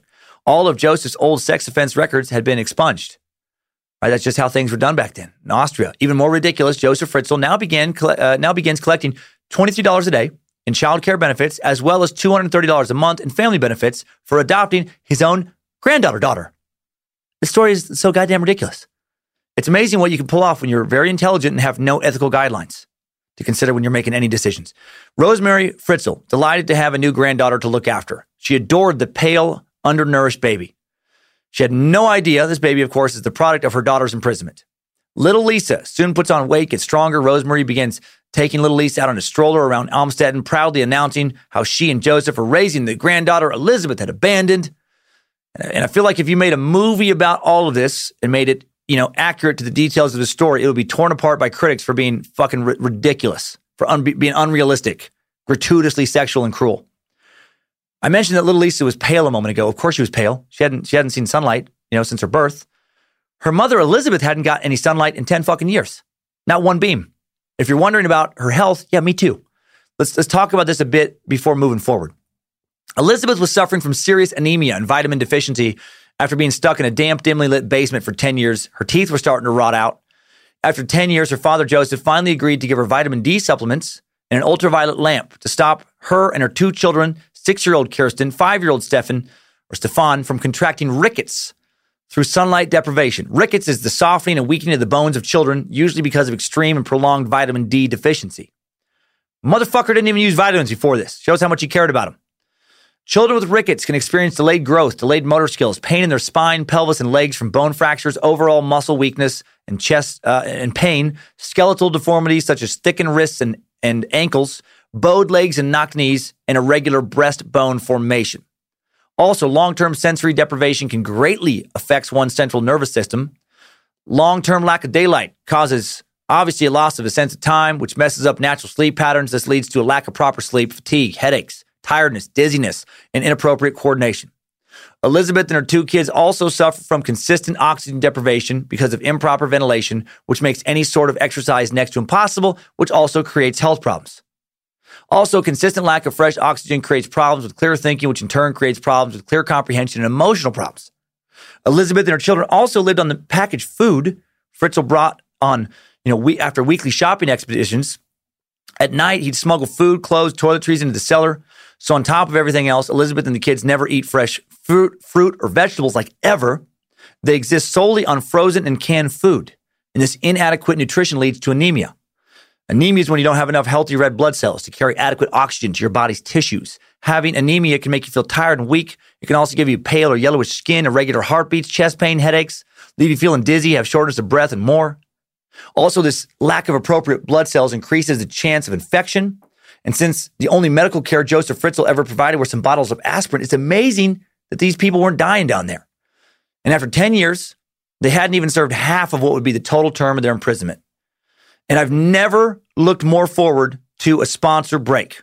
Let's get out of this hell for just a second. Excuse me. Time Suck is brought to you today by Fritz Whistle brand sunscreen. When you apply Fritz Whistle sunscreen, it's like you're rubbing a dark basement fuck dungeon on your body that blocks out any and all sunlight and also blocks out hopes and dreams. It's also thick, as if made out of large concrete blocks that your dad has placed above a dungeon to keep not just sunlight off your skin, but also your screams inside.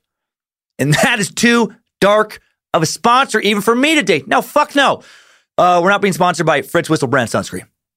That's the worst product ever. Time Suck is brought to you by a great product, Leesa. Leesa believes that a bed is more than just a place to sleep. It's a place for relaxation and rest. And the beautiful meat sacks at Leesa believe that every body has the right to rest. That's why they make 2 awesome mattresses plus accessories and bases to give your body the deep rest it needs right now. The all-foam Leesa mattress is new and improved, featuring cooling LSA 200 foam for enhanced pressure relief for side sleepers. Their Sapira hybrid mattress is the perfect combination of foam and spring for pressure relief and edge-to-edge support. Leesa's mission is to provide a better night's sleep for everybody. And from day one, Leesa set out to create a company with heart. That's why they donate 1 mattress for every 10 they sell to organizations that work in causes like foster care prevention. To date, Leesa has donated more than 32,000 mattresses to more than 1,000 nonprofits for sleepers in need. We all need sleep. I've been sleeping on my Leesa for almost 2 years now. Keeps me fresh and ready for long hours of suck research. We spend around a third of our lives on a mattress, and Leesa is that mattress for me. So get 15% off your entire mattress order at leesa.com/timesuck. Use the promo code TIMESUCK. That's LEESA.com/timesuck, promo code TIMESUCK. Link in the episode description, sponsor button on the website and app. And I got to tell you, it took so much restraint for me not to say so many horrible things in the middle of that, ad read that would have for sure cost me a sponsor. So hard just with the context of today's episode, not to say something about how, the least that Joseph Fritzl could have done is provided Elizabeth with a nice Leesa mattress for her to be continually sexually assaulted upon for years, for her to deliver her rape babies on. And since Leesa mattresses come in a nice compressed box, easier to get a Leesa mattress into a rape dungeon than it is in almost, for any other mattress. My God, I just had to get that out of my head. Thank God. Next week is only a murder suck. Why does that seem so much lighter now? On December 16th, 1994, Joseph comes down to take another one of Elizabeth's babies. He lets Elizabeth know he's going to be taking another one of her daughters upstairs by giving her another note to write. Joseph then heads back upstairs, drops off Monica inside Lisa's stroller at the entranceway to the house. Then he walks outside to a nearby payphone, calls his wife. Rosemary answers. He disguises his voice into a high whisper, pretends to be Elizabeth, and says, It's me. Don't be angry. I just left her at your door. I can't tell you where I'm at. Hangs up. The call was short to the point. Joseph asked Rosemary, take care of the baby. He could not. Then the line goes dead. Yeah, Rosemary's shocked. She totally buys it. Thinks she just spoke with her daughter. That this guy is such an unbelievable piece of shit. Rosemary, such an easily manipulated character in this tale. A few hours later, Rosemary arrives at the Amstetten police headquarters, reports finding the new baby in Elizabeth's strange phone call. The Amstetten prosecutor's office, the agency responsible for abandoned children, attempts to find Elizabeth again, but they don't. They get no new leads because she's in the fucking cellar. Once again, everyone in Amstetten feels sorry for Joseph and Rosemary, thinking they're saints for selflessly just taking care of Joseph's rape baby. And everyone continues to condemn Elizabeth for being a terrible, irresponsible mother. She was actually a great mother, by the way, incredible. Again, the strength of her spirit is inspiring. As soon as her children were old enough, Elizabeth taught them to walk and talk, later to read and write. She entertained them by making models from cardboard and glue. She read them fairy tales about princesses and pirates. She sang them gentle lullabies to help lull them to sleep. For her children's survival, she carefully maintained the illusion that their life in the cellar was totally normal. She never told them they were prisoners, although she would talk about the world upstairs. She'd talk about the sun, the moon, and nature.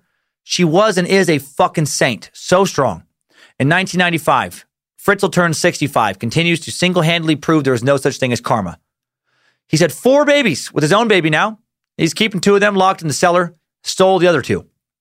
He's manipulated his wife into raising 2 of his daughter wife's rape babies, his daughter granddaughters. He subjected one person, Elizabeth, to the worst case of continual physical, sexual, emotional, psychological, and spiritual abuse I've ever heard of. He'd been raping his daughter for 18 years. He'd imprisoned her continuously beneath her childhood home for 11 years. And what had karma done to him? Made him rich. He's living the good life. He bought a new silver gray Mercedes-Benz sports car, dressed in expensive tailor-made Italian suits, wore shiny crocodile shoes, taken several trips to Thailand a year to undoubtedly fuck other kids. He's also a regular at various brothels, within a few hours' drive of Amstetten. He bought additional rental properties, made a fantastic living, and then he got his daughter pregnant yet again. On April 29th, 1996, Elizabeth gives birth to the fruit of sadistic incest for the 5th time. This time, she delivered a set of male twins, Alex and Michael. Once again, she does this entirely on her own, treated worse than a beaten dog.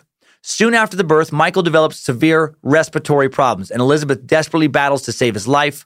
With no medical supplies, again, other than aspirin, she pleads with her father to take the baby to the hospital, but Joseph refuses, saying, "What will be, will be." As if this is all unavoidable, you fuck-face creep. 3 days later, Michael needlessly dies in his mother's arms. And what did Joseph do then? He casually tossed his dead grandson's son's body into the cellar incinerator he was using to dispose of cellar garbage and burned his remains like he was just another piece of trash, which is what he was to him. After Michael's death, Joseph did freshen up the dungeon a bit. He brings in a radio, TV, and VCR.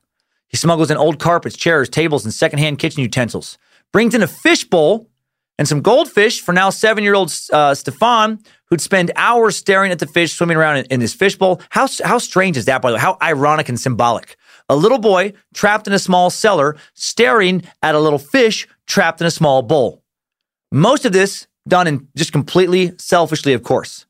He's bringing TV because he's bored down there. He wants something for himself to watch. He brings the VCR, not for the kids to watch, kid movies. He brings the VCR so he can watch porn.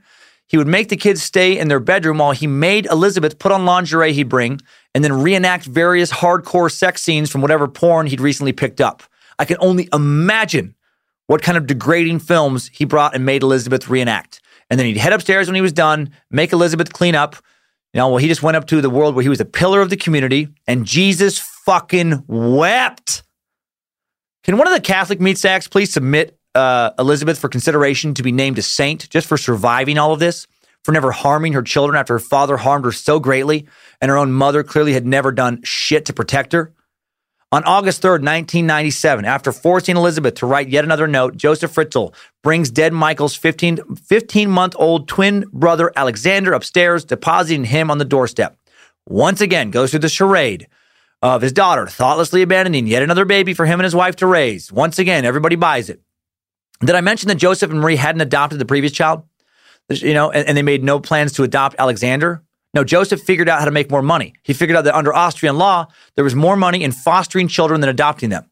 So while he and Rosemary adopted Lisa, they were foster parents to both Monica and Alexander, receiving the equivalent of $1,500 a month from Austria to raise each of them. The government is paying him $3,000 a month to raise 2 of his own incestuous rape babies. And he's collecting a little over $900 additionally a month in childcare costs for raising his adopted daughter, Lisa, another one of his rape offspring.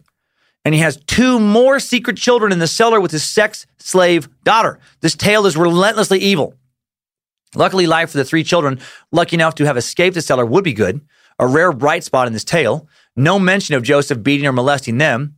Rosemary took good care of them. Lisa and Monica went to the local school in Amstetten, same school that their mother went to. They were excellent students. They dressed well, were allowed to have friends over to the house to use the giant new swimming pool Joseph had recently built on the roof.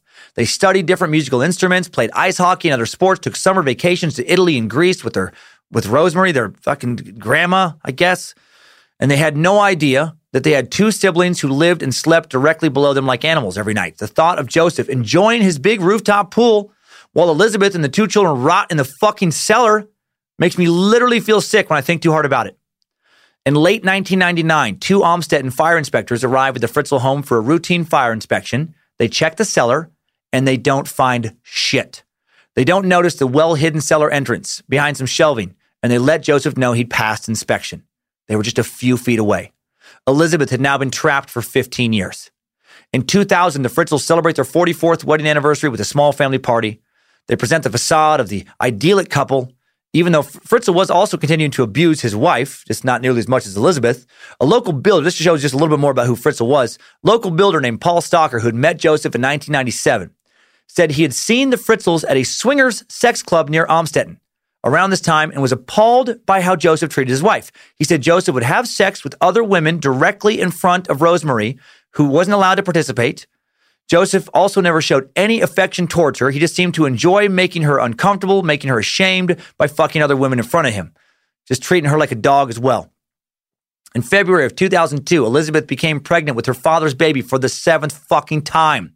She'd now been in the cellar for 18 years. Although she was only 35, her teeth were starting to fall out because of gum disease. Her once flame red hair had turned gray. But for Kirsten and Stefan's sake, she never complained, realizing that she had to be strong for the family to survive. She became pregnant for the last time. Her father, Joseph, stopped raping her, almost. He was no longer attracted to her, so now he only occasionally raped his daughter. Investigators believe the monster in human skin now started grooming 13-year-old Kirsten to take over her mother's sexual cellar duties around this time. On December 16th, 2002, Elizabeth delivers a little boy named Felix. Soon after his birth, his father comes to the dungeon, tells Elizabeth the baby boy would have to remain underground because Rosemary couldn't handle another child. So now there are two of Joseph's rapes, excuse me, God, it's fucking crazy to keep track of all this. 3 of Joseph's rape offspring upstairs, and now another 3 downstairs. In the summer of 2003, Joseph runs into some financial problems. He'd lost too many tenants from being an insane asshole of a landlord, falling behind on some commercial loan payments, too many Thailand trips. He was suddenly facing bankruptcy, so he turns to insurance fraud to make some extra money. Suspected of setting fires to several of his properties this summer, collects around $20,000 in insurance money. He also retires, starts collecting his state pension, gives him more time to go to Thailand. 2006, Joseph and Rosemary Fritzl pass another milestone, celebrate their golden wedding anniversary. 50 years of marriage, 29 years of daughter raping. I don't think they celebrated that part. The town of Amstetten honors this model family with a special party where even the mayor himself shows up, and a succession of other town dignitaries pay gushing tributes to the elderly couple. By 2007, the now 72-year-old Fritzl has grown bored of his underground sex cellar. His libido's been waning. He's, as we said, no longer attracted to his now 41-year-old daughter. His 18-year-old granddaughter Kirsten has become too ill, too frail, too sickly for him to want to rape. Of course, she's sickly. She's never eaten a piece of fresh fruit or had a fresh vegetable in her entire fucking life, or seen the sun, or not been in a damp, moldy prison. Joseph seriously considers killing everyone in the cellar, but he's worried about getting caught. That's the only reason he doesn't kill them. He knows that disposing of Elizabeth and the 3 children will be harder than putting a 3-day-old baby in an incinerator. His grandson, Stefan, is 17 and 5'9". He'll fight back. If he brings a gun, there's a chance that someone will hear the gunshots, call the police, or that someone in the cellar will wrestle the gun away from him. He knows he could just starve them to death, but that would end up being very messy. Their dead bodies would start to smell. Tenants might notice. Police might investigate. He doesn't want to clean up a mess like that. He has to figure out something else. Fritz Whistle would later tell authorities, I was getting older. I was finding it harder to move. I knew that in the future, I would no longer be able to care for my second family in the cellar. Jesus Christ. So Fritzl contemplates somehow bringing Elizabeth and the 3 children downstairs. He wants to bring them upstairs. Now he's trying to figure out an explanation for their sudden reemergence into the world. By December of 2007, Joseph has come up with a plan to use his original story of Elizabeth running away to join a cult. He's going to use that story to account for her sudden reappearance with the 3 kids. He's going to explain their horrific mental and physical conditions by blaming the cult for treating them badly. He hands Elizabeth a sheet of paper and a pen for yet another forced letter. In this one, he makes her write to him and Rosemary that she's finally tired of her cult, wants to come home. She mentions Kirsten's medical problems, saying she hopes the whole family can soon be reunited and celebrate birthdays together. He makes her end her note with, but it's not possible yet. If all goes well, I hope to be back within 6 months. And then Joseph mails the letter from a post office miles away, timing it to arrive during the Christmas holiday as a special present for his wife. She's a fucking evil genius. At the Fritzl family reunion that Christmas, Joseph solemnly announces that he received a new letter from Elizabeth. She has finally come to her senses, is now considering leaving the cult to come home with her 3 children. Over the next few months, he speaks of little else paving the way for her entry into the world. But Kirsten would not be able to wait those 6 months. In early 2008, she becomes seriously ill. At the beginning of 2008, Kirsten starts to have seizures due to a lack of fresh oxygen. Just like too many fish in a fishbowl will die because there's not enough oxygen for them all to keep them all alive. There are now too many bodies in the cellar, too many growing bodies. They can't all stay alive down there. Kirsten has a complete mental and physical breakdown, begins tearing out her hair in clumps to protest her abysmal living conditions. She rips off her clothes, throws them in the toilet to block it up.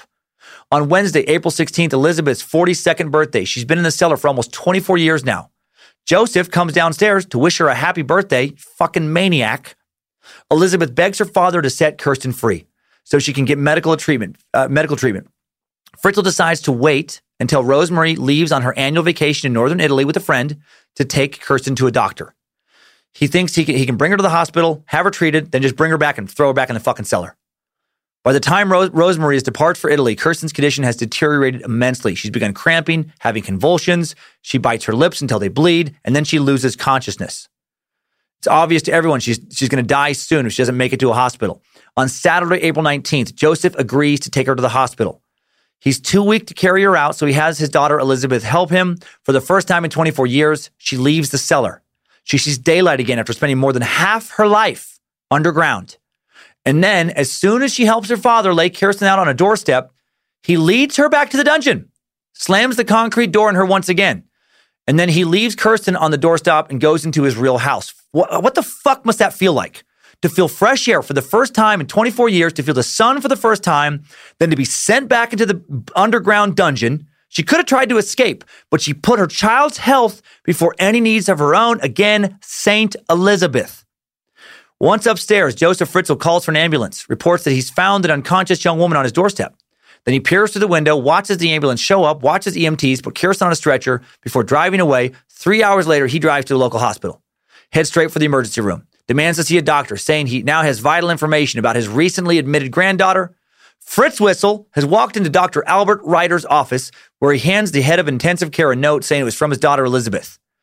He finds this note, he says, he tells the doctor about Elizabeth's past with the cult, about how she'd already left 3 of her babies on his doorstep before dropping off Kirsten this morning. And then after begging Dr. Reiter to please cure his granddaughter, he just goes back home. The police show up at his house a short time later and do not arrest him. They just want more info. They still believe the cult story. Again, why wouldn't they? What are they going to think? That Elizabeth's been trapped in the fucking cellar for 24 years? On Monday, April 21st, Fritzl receives a telephone call from Dr. Reiter saying that Kirsten's condition has deteriorated further. She's near death. She suffered multiple organ failure, been placed in a medically induced coma.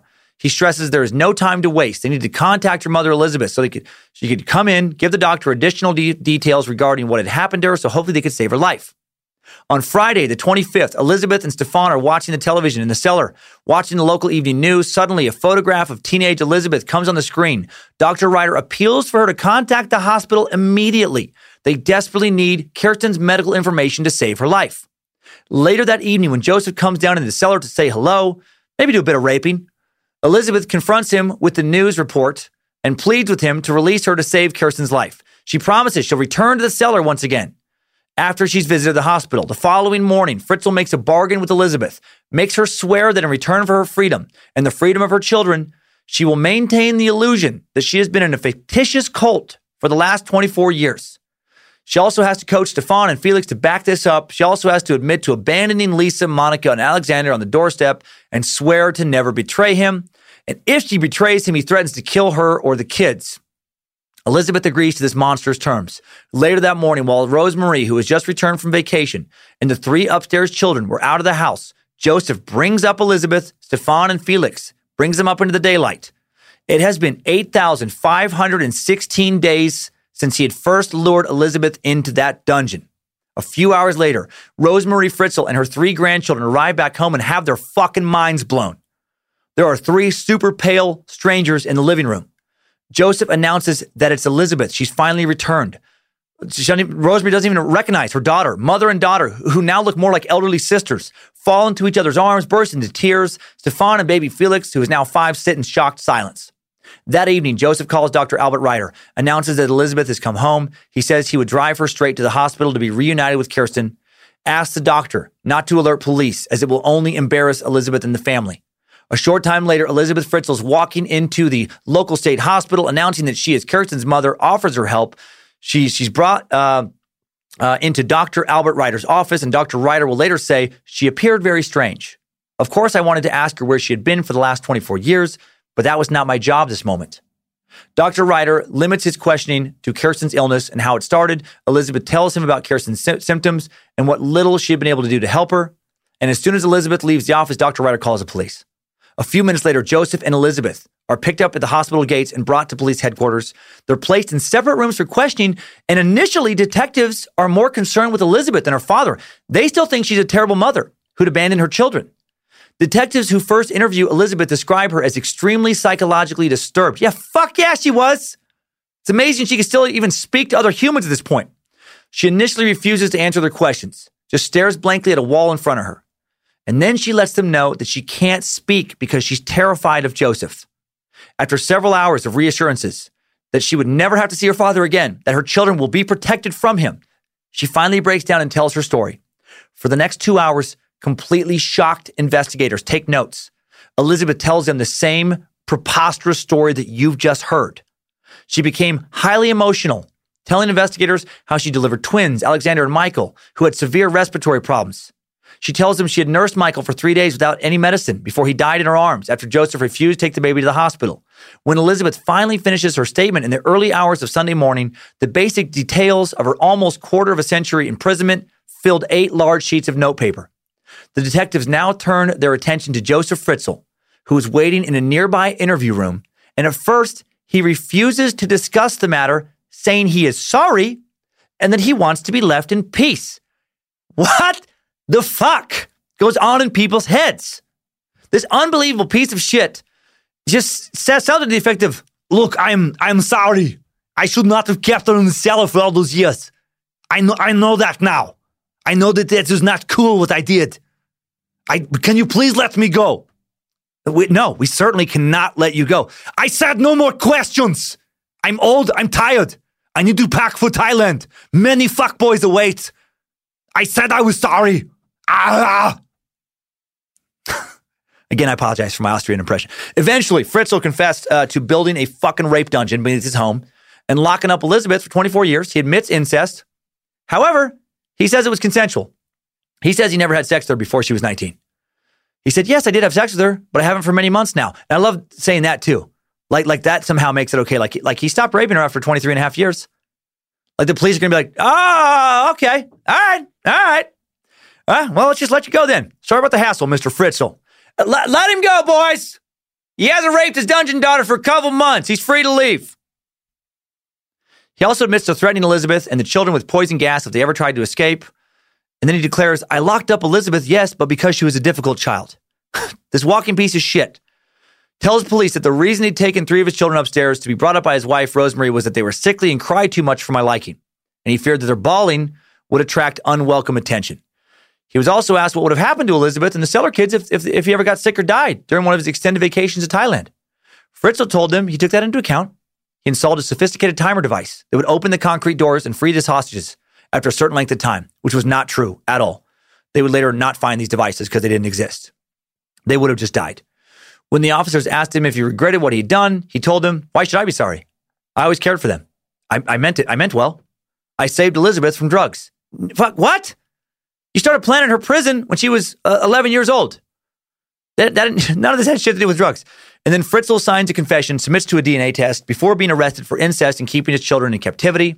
A police investigator who's present for his interrogation said he showed no remorse for his victims. He is so arrogant that I don't actually think that he thinks he's done anything wrong. While Joseph Fritzl was being interrogated, Chief Inspector Leopold Etz, the head of all of Lower Austria's homicide divisions showed up at Joseph's home to pick up Stefan and Felix and bring them to the hospital as well. The chief and his officers were the first human beings who weren't directly related to these boys they'd ever seen in their life, like in real life. Chief Etz would later recall, they both looked terrified and they were terribly pale. We did not know what to expect. We were very surprised at how well-mannered and educated they were. See, Elizabeth's awesome parent. When little 5-year-old Felix stepped outside and saw the moon for the first time, he literally squealed with delight. He asked the officers if the moon was God and if they were in heaven. This makes my fucking heart break. Like, how adorable and so terribly sad. The short drive to the hospital was the boys' biggest adventure of their lives. They'd only seen cars in television shows. They'd only seen cops on TV shows. The experience of actually riding in a real car, a cop car no less, felt to them like going to the moon. The two brothers braced themselves. Whenever a car came towards them, they were afraid there would be a head-on collision. They didn't know how traffic worked. Ed said they were shouting and hiding behind the seats. They'd seen none of this before. Everything was new. In all my years as a policeman, I've seen a lot, but I've never seen anything that comes even close to this, the way this family has suffered. Once Elizabeth told investigators what happened to her, she was taken back to the hospital to be examined, treated. She was very weak, obviously traumatized. 24 years underground is going to take a toll on anyone. She'd entered the cellar as a beautiful teenager. She'd reemerged looking like an elderly woman who'd lived a hard life. Badly malnourished, prematurely white hair, deathly pale white skin lined with premature wrinkles. Stress wrinkles. She'd lost all of her teeth. Her gums were black from disease. Her bones were brittle due to a lack of sunlight. She walked with a limp and was hunched over. Like their mother, Stefan and Felix also had complex medical problems. Both of them had defective immune systems, papery, white, fragile skin, acute vitamin D deficiency and anemia. Stefan had a pronounced stoop and trouble with spatial awareness, having never been able to stand straight up in the low-ceiling cellar. He suffered from serious motor neuron problems, making walking difficult. Like his sister Kirsten, he also had lost teeth. Little Felix, with the healthiest of the 4 cellar survivors, was given the best chance to make a complete recovery. The little boy crawled, quote, monkey style, darting from one end of the room to the other without warning. But he also could walk upright if he wanted to. All of their eyes had been greatly affected from years of constant low-light conditions. Doctors gave them dark protective goggles to wear until they could adapt to normal light. They also were prescribed the strongest available sun cream to protect their fragile skin from sunlight. Kirsten was in the worst shape. It looked like she would die for quite some time.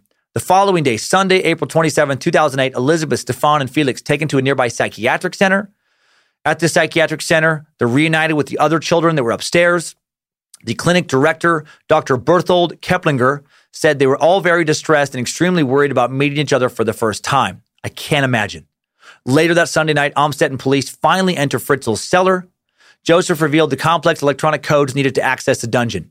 Fritzl led officers to 5 different rooms in the regular cellar, then to his workshop, then pointed out the false shelf containing paint cans and other containers, behind which lay a 660-pound, 3-foot thick, reinforced concrete door on steel rails. 3 foot high. This tiny little entrance initially. He revealed the electronic codes that opened that door and then, led them into the dungeon. Chief Inspector Franz Polzer and his team of detectives negotiated their way through a rat-infested, uneven floor passageway, unlocking different doors, finally entering the dungeon itself. The officers paused for a couple minutes, allowing their eyes to adapt to the dingy, almost airless cellar that had housed Elizabeth Fritzl and her children for so many years.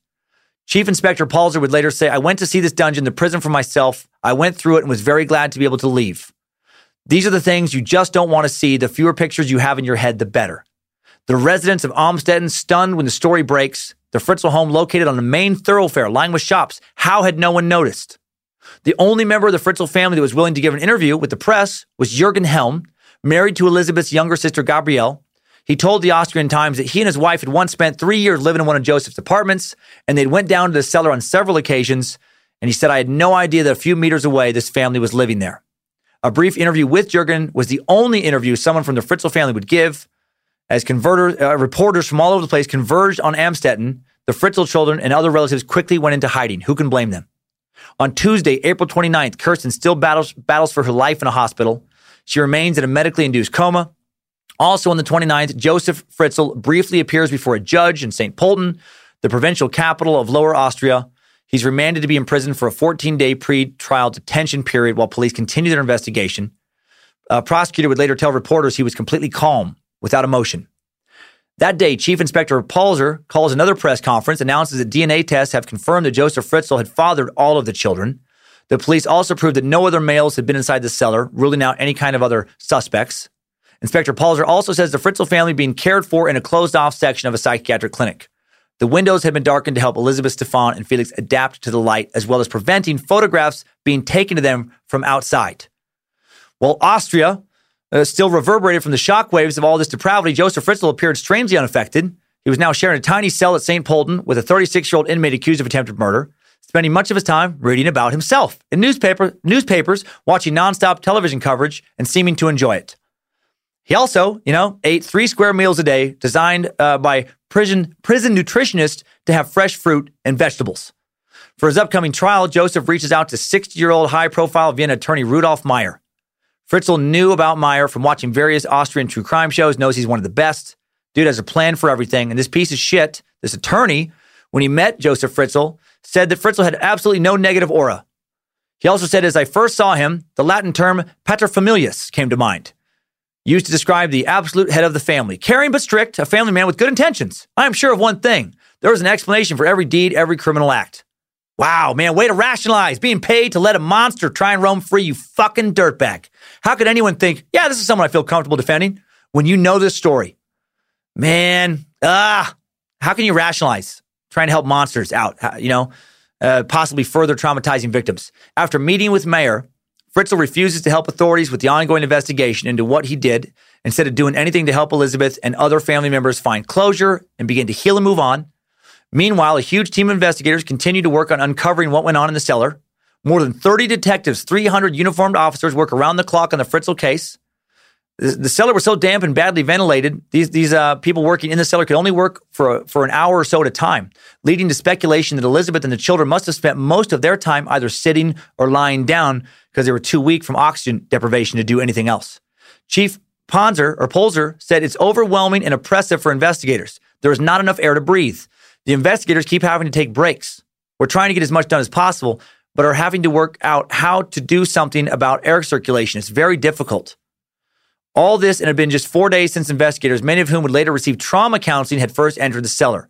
Weeks after Elizabeth's rescue, Kirsten continues to fight for her life. The rest of the Elizabeth's children and her mother, Rosemary, all undergoing intense psychiatric treatment at the Maurer Clinic, while getting to know each other, playing, role-playing techniques.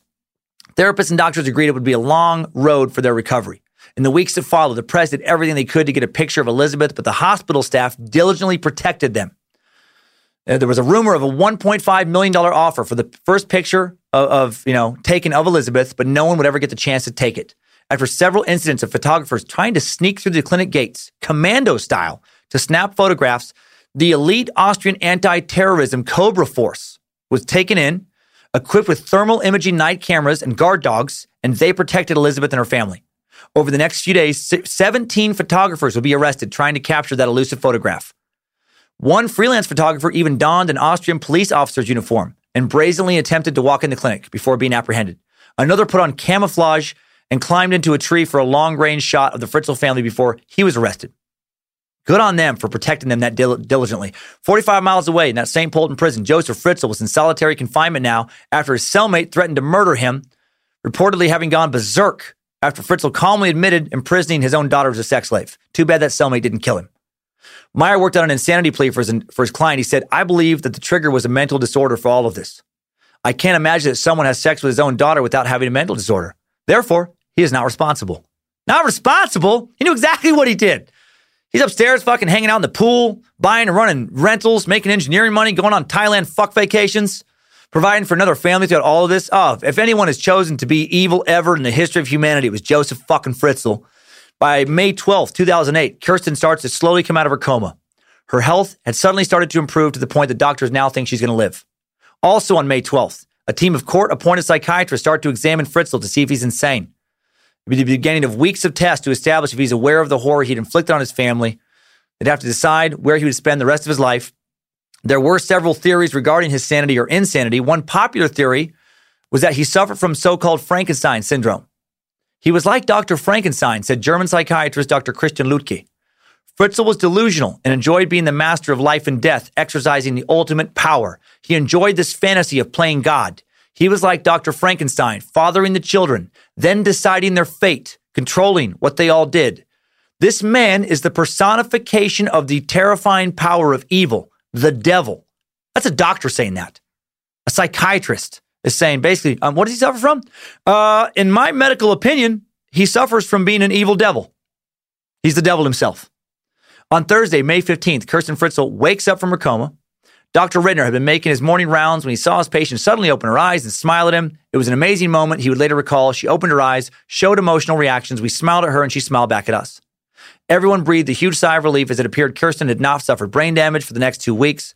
Doctors would constantly be at her bedside, giving her the necessary medication she needed to grow stronger. On Sunday, June 1st, Almstetten Hospital doctors remove a breathing tube from Kirsten's mouth, and she takes her first breath of fresh air outside the cellar. Several days later, she takes her first bite of fresh fruit. Dr. Ryder said that although there was some damage to her organs, she would make eventually a complete physical recovery. In June, the Fritzl family moved into a spacious villa, well hidden within the grounds of the Almstetten Mauer Clinic, embarking on the next step of their long healing process. And right after settling into this, villa, I'm skipping ahead with my thoughts here. Not yet. They just kind of start resuming normal life. They prepare breakfast for the children, hang out as a family. After lunch, they get to rest or have free time to do what they want. They do therapy also in the morning. Stefan exchanges the goldfish bowl for computer games, tutored by his younger brother, Alexander. The two Seller brothers love walking through the local botanical gardens, looking at nature, wearing sunglasses to protect their eyes. Austrian government doing a great job now taking care of these people. Also in June, Austrian newspapers report that Joseph Fritzl has started to write memoirs from his cell, looking to try and make millions to finance his defense. Of course you do that. Try and avoid jail time, become a millionaire. Take that book money, probably go to Thailand if you can get out. On Friday, July 11th, Elizabeth Fritzl driven to a secret location and is filmed giving a 3-day video deposition against her father, covering every torturous aspect of the 24-year imprisonment. And it takes 3 full days to do that. Doctor and psychologist would sit with her in a small room, help her through this ordeal. Defender Rudolf Meyer, state prosecutor Christine Burkheiser sitting in an adjoining room watching her testimony over a closed-circuit television monitor. They were both able to question her using a microphone. Kirsten and Stefan declined to testify, simply too traumatized by the ordeal. Fritzl now faces a manslaughter charge in addition to rape, abuse, incarceration, and incest. There was concern he'd only get 15 years in prison, though, because unlike the American legal system, Austrian law does not allow cumulative sentences, and 15 years is the maximum sentence anyone can get. 15 years for imprisoning somebody else for 24 years.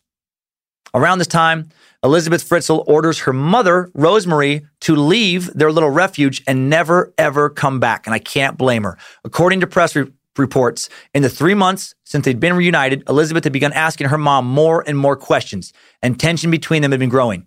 She wanted to know why Rosemarie had been so passive during her 52-year marriage to Fritzl. Wanted to know why she didn't leave him in 1967 after that rape conviction. She was angry that her mother had never done anything to protect her from Joseph. How did she not know that he'd spent hours in her room at night as a child raping her? How did she never become suspicious of the cellar while she lived above it? How could she live in such denial? Taking him back when there were children in the home after an attempted rape charge, to expose himself in public charges that probably revolved around jerking off in the bushes, and also a rape charge is ridiculous. Forgiving someone for shit like that doesn't make you a good person. It makes you fucking weak and an idiot. Sometimes the kindest overall thing you can do is to cut somebody out of your life forever. Protect the children at all costs. Rosemarie, classic enabler. Days later, Rosemarie files for divorce from Fritzl. She goes out, gets a single-room apartment, begins a new life, alone. Shortly after her divorce announcement, a local newspaper runs a story saying that Joseph Fritzl may have also raped one of Rosemarie's sisters many years earlier. Investigators had reportedly found an old diary among thousands of his papers while looking through his things. The diary was hidden deep in a bolted room in the cellar, an entry proudly describing this horrific rape. Charges were never brought against Joseph, though, for this crime. Not sure if he just made the rape up or if the victim didn't want to press charges or if it had been too many years that had passed since the crime. On Sunday, August 3rd, prosecutors announced they're considering charging Joseph Fritzl with slavery using an ancient, unused Austrian law. Fearful that under the Austrian legal system, he could walk away with a minimal 10-year sentence after all this, a top legal expert suggests a slavery charge.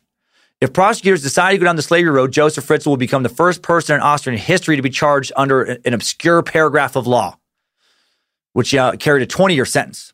This would ensure that the 23-year-old defendant stayed behind bars for the rest of his life. On November 13th, 2008, Joseph Fritzl, formally charged with murder, rape, incest, abuse, imprisonment, and slavery. The 27-page indictment accuses Fritzl of killing baby Michael in the cellar by failing to get medical help, even though he knew the life-threatening situation. It also accused him of subjecting Elizabeth to multiple attacks, making her completely dependent on him for her survival, giving her no alternative but to provide sexual services. His attorney, Rudolph Mayer, says his client will not appeal these charges. On March 19, 2009, after a 4-day trial where neither Elizabeth nor any of her children had to publicly testify, the jury at St. Polton Court finds him guilty of all counts: negligent murder, enslavement, incest, rape, coercion, false imprisonment. Fritzl quietly accepts the verdicts, waives his right to an appeal. The life sentence would entail not 20 years, though, but it would entail a minimum of 15 years in prison. That's the best they could do under Austrian law. The 11 months he'd already spent, did count towards the sentence. After 15 years, he could apply to 3 judges for parole. Fritzl's lawyer said he wouldn't do that and expected to spend the rest of his life in prison, but he can. Crazy to me. They couldn't give him a longer sentence. But as we learned in the Pedro Lopez suck, some countries just don't believe in ever executing anyone or ever putting anyone in prison for life, which is insane to me. This dude, in my opinion, clearly deserved death or worse. Think about everything he did. Joseph Fritzl remains in prison and alive in Austria today. So far, he has served nearly 11 years behind bars. Less than half the time, his own daughter was imprisoned at his hands. Sadly, he's kept away from other prisoners, so unfortunately, no one is constantly raping him. He receives sunlight in his cell. He has to go outside sometimes. He eats fresh fruit and vegetables every day. He's 84 years old and in good health. He'll be eligible for parole in 4 years. And that takes us out of this whopper of a time suck timeline. Good job, soldier. You made it back. Barely.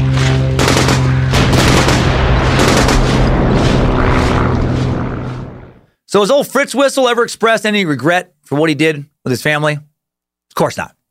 When he's finally asked if he wanted to die, now that he'd been imprisoned after being found guilty of all this, he said, "No, I only want redemption.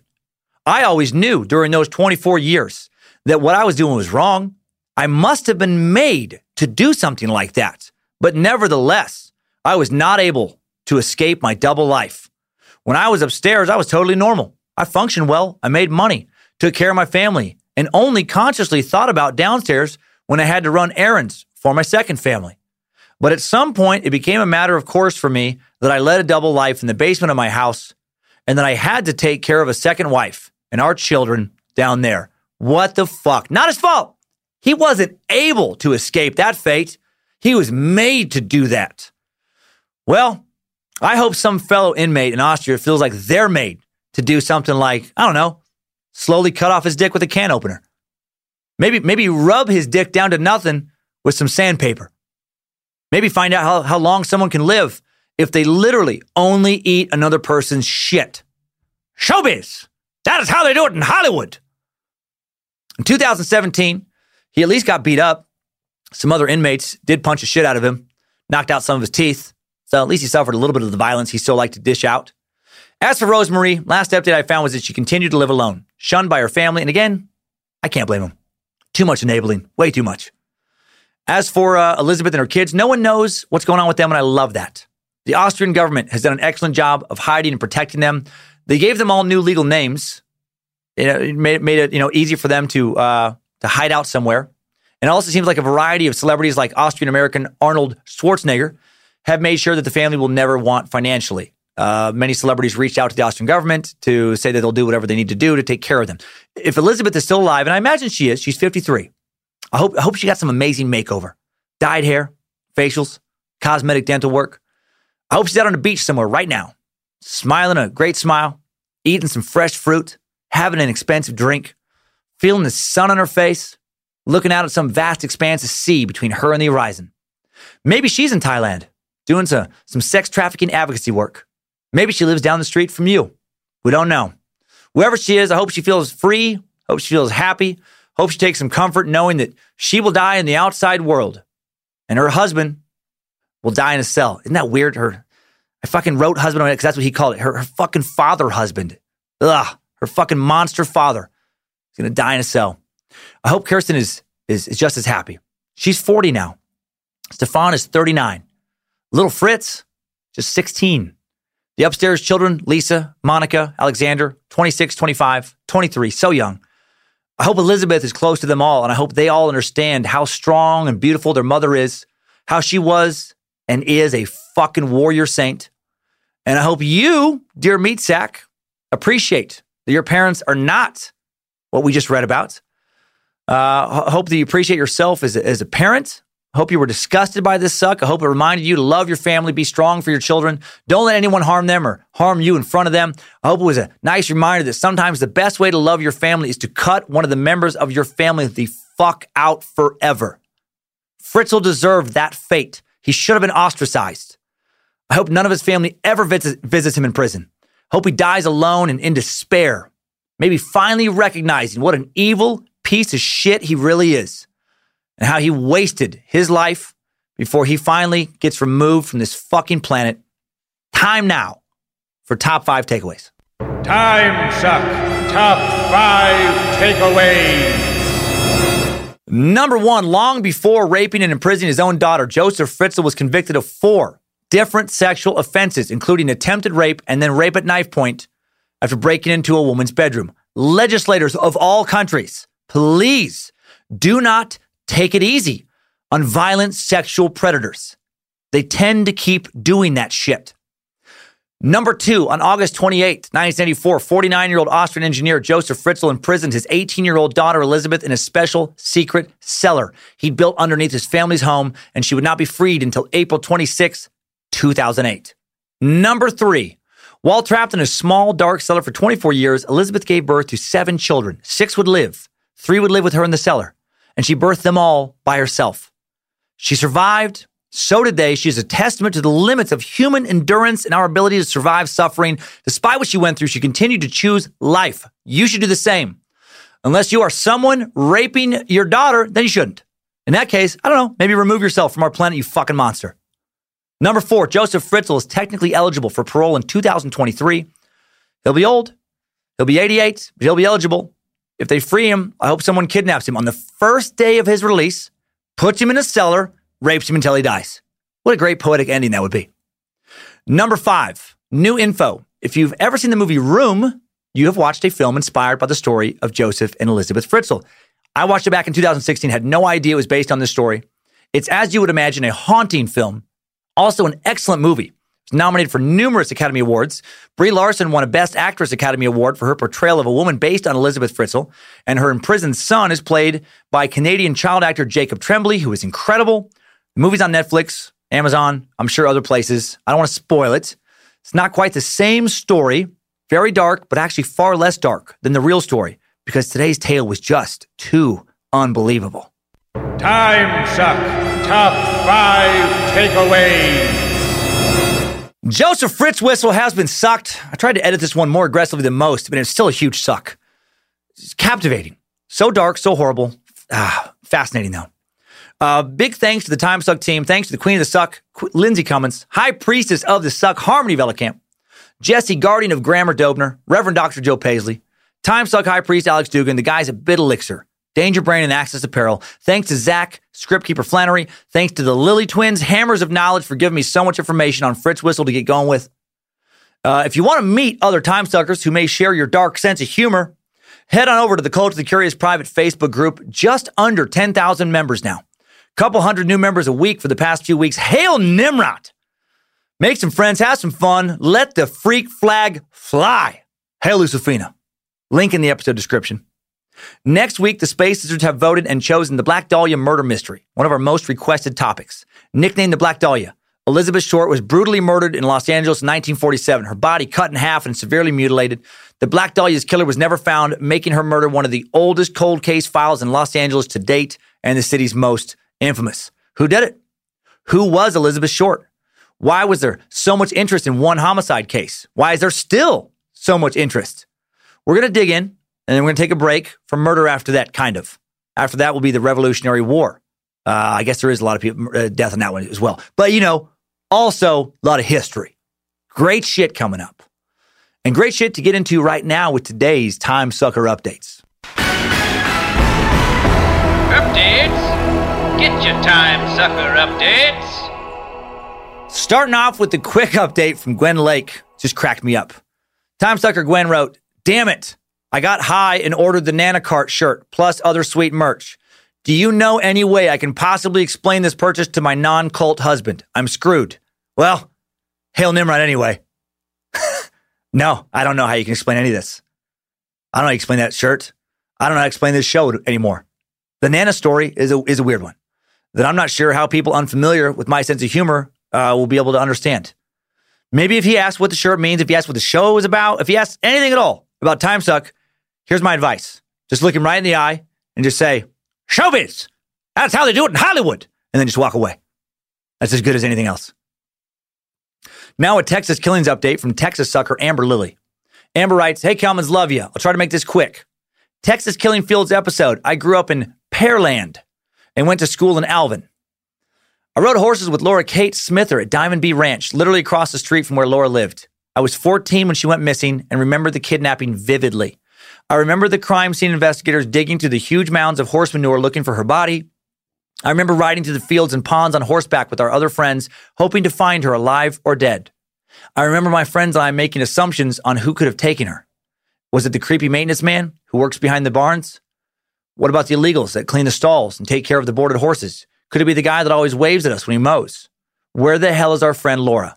I remember my mother trying to explain to me what had actually happened to her, her headless body found in a drainage ditch wearing nothing but a sock, and the other girls that were murdered, trying to swallow that pill as a young teenager, reading every news article, watching every broadcast, doing all that I could do to find my friend, our friend, then her murderer. All of that led me to my obsession with true crime.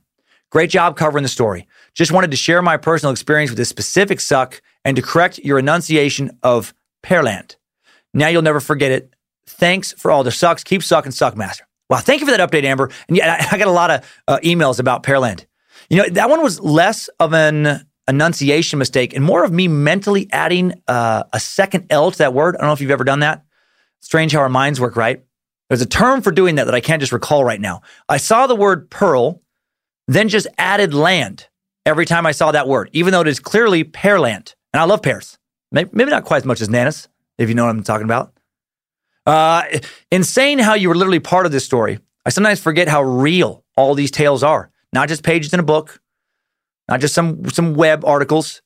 These stories have actually happened to meat sacks, just like you and me. Glad you liked the episode.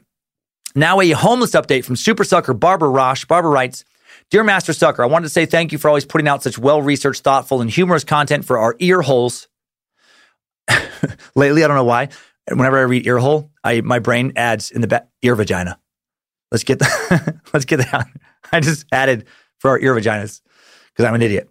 I'm a long-time listener, but first time writing in. I wanted to share my husband's story of homelessness. My husband was raised by a single mom who had some fairly significant mental disorders. Hoarder, OCD, probably a bit Asperger. Due to his mom's mental disorders, they became homeless when he was, there's a blank there for years old, so I don't know what happened there. His mom had a pretty bad animal hoarding issue, so when they lost their home, they were living out of a station wagon with 15 cats and 6 dogs. They lost their home because she failed to pay rent in order to pay for very expensive veterinary treatments for one of her cats. For 5 years, he lived in and out of the station wagon and short-term motels with his mom and their animals. During the day, they would hang out at the storage unit, dig through garbage to collect cans for recycling money, and when she could, his mom would get part-time work at various retail places. Due to her mental issues, she often could not hold a job, especially one that dealt with the public. When my husband was 14, he lied about his age and got a job at a Carl's Jr. and did telemarketing at night. Did I mention he dropped out of school in the 8th grade because his mom refused to let him go to school after they lost the house? He could have lived with his grandfather and gone to school, but she wouldn't let him do that for her own selfish reasons. So to recap, homeless, no education to speak of, an unstable mother who beat him and put her needs before her own child, cigarettes, pills, booze, cat, dog food, in that order. Living in the motels was no better, surrounded by drug dealers, prostitution, and addicts. He routinely had his life threatened, and it's a miracle he didn't end up becoming addicted to drugs. When he was 18, he met a girl and fell in love. She came from an affluent background, growing up in Huntington Beach, California, and a father who owned his own business. My husband, as you can imagine, was not the type of guy they wanted their daughter dating. Instead of refusing to allow this relationship to proceed or fighting with their daughter about it, they took my husband under their wing and gave him love, respect, and guidance. Her father, whom you would think would have been against this pairing, mentored my husband Encouraged him to go back to school and get his GED at the minimum, but said, why stop there? Go on to higher education as well. My husband, craving the love and guidance from literally anyone at this point, was a sponge. He took the advice he was given. He went back to school, got his GED, got his bachelor's, eventually got his master's degree. He did marry that girl, but the relationship only lasted about 5 years and they divorced. They are still friends to this day, and her family are like my husband and I's family. We consider them my in-laws. To make a very long story somewhat shorter, my husband is now a successful director of operations for a sporting company. We own 2 homes. We have a 2.5-year-old little boy. My husband understands what a major impact his father-in-law, Bill, had on his life and is determined to pay it forward. He is also a life coach to people in need, mentors at-risk kids at Olive Crest Children's Home, started a podcast recently called Raw and Unscripted with Christopher Rausch, and that's R-A-U-S-C-H, on the Speaking from Heart Network. He volunteers his time and money to help others that were in the situation he was in, help them live their best life in the way that Bill did all those years ago. Just wanted to share his inspiring story of coming back from homelessness. It is possible, but everyone needs help and support along the way. No one can do it alone. It's a very depressing and dire situation to be in, and the hopelessness felt during that period of one's life, can be debilitating. If you're interested in more information, you can visit ChristopherRausch.com. Look him up on YouTube. He has a lot of videos out there he puts out there to help others. He inspires me every day, and I just wanted to share his story with you. Thank you for all that you do, Barbara Rausch. Wow, Barbara, holy shit, and hail Nimrod. That's a hell of a story. I checked out his website, and I love his message, inspiring. How many others would have just given up in his position? 50%? 90%? Like Elizabeth Fritzl, his spirit is fucking strong. And like Elizabeth, he needed somebody to help him. Thank him for being an amazing meat sack. And I love the way your family is blended. Some people get weird about stuff like being friends with, like their partners, their partner's former partner's parents, but you shouldn't. My wife, Lindsay, has a great relationship with my former in-laws, as I do. We're friends with my ex-wife's husband's parents. Good people are just good people. Another homeless update from time sucker Patrick Mink now. Patrick writes, to he who sucketh most on high. Dan, you did a marvelous job of approaching the topic of homelessness. It's a subject of deep controversy. But like the magnificent bastard you are, you nailed it. Your delivery was knowledgeable, but not too preachy, which is a difficult balance to achieve in today's world of hyper-opinionated information. Thank you. Makes me all the more proud to be a member of the Cult of the Curious and a space lizard.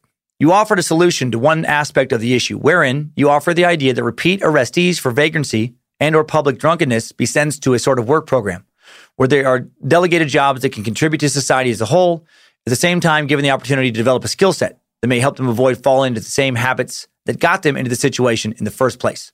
While this is a great idea in theory, trying to help those who may have just had a few bad choices catch up with them, it can have its roadblocks.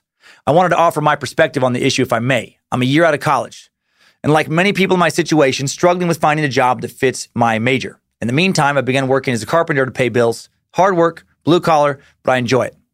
My boss is an amazing meat sack and tries to put a lot of good out in the world. He even works with a local restitution center for what I guess you could call transitioning prisoners. There are guys who are still in the system, or these are guys who are still in the system but are on work release. I think it's awesome my boss does this because all too often people get dropped flat on their ass straight out of the penal system without even a modicum of help to get them on their feet. This program allows them to work, save up a bit before they have to invest in a living situation, and it helps them develop useful living skills. When you mention your work program as a way to combat chronic homelessness, this immediately came to mind. It's very similar, has similar goals. Help those who need a solid foothold to take the next step forward and show them that they can get that by contributing to society. That all being said, bad apples can ruin the whole bunch. While the majority of the guys in this program I've worked with have been awesome, some of my favorite coworkers, I both have personally experienced and heard some horror stories about others that just dropped the ball. These guys in the program, unable to be anywhere besides the center and the workshop, they seem to be doing great. Then as soon as they get released, bam, right back to the wrong crowd, the wrong habits, skip work constantly. It's really sad to see the time they spent bettering their opportunities go down the drain. And these repeat offenders always saying that this time is going to be their last time. I truly hope that it sticks eventually. I'm by no means trying to say your idea wouldn't be helpful. I'm sure it would help the vast majority of cases. In fact, I just wanted to share my experience with such programs. Some people are just so resistant to getting their head out of their ass that no amount of outside assistance can help. I know that's a bit bleak, but like you said in the episode itself, this isn't a pretty issue and no one thing can fix it. The least we can try to do is do our collective best to make this ball of dirt flying through the cosmos better for everyone on it. Long message, I know, but I also know you love perspective of experience. True. You're a true role model. Time Suck has changed my life. Thanks for all the wonderful things you and the Time Suck crew do to make this crazy world better. Hail Nimrod. Thank you, Patrick Mink. And then Patrick says, P.S. I promise I'll start smacking my street team sticker soon. Just waiting for waiting for an upcoming road trip to spread the suck on the trail I blaze. Well, thank you again, Patrick, for that. And you bring up a good point. There really, truly is no way to 100% fix a problem like homelessness, because some people, no matter how many chances you give them, no matter how much treatment, no matter how many opportunities, they're just going to fuck all of them up. You can't save everybody, I think. I think some people are truly, in a sense, doomed. Partly because of mental and physical roadblocks outside their control, partly because of their own choices. I don't think many people fit this category, but I think, a few do for sure. You can't save someone that for whatever reason just doesn't want to be saved. Think about Joseph Fritzl. Think Fritz Witzel could have been ever molded into being a model parent by the time he started raping Elizabeth? Fuck no. And some homeless, you're not changing them either. I think the best we can do is create a system that helps the most possible meat sacks, the ones who want to be helped.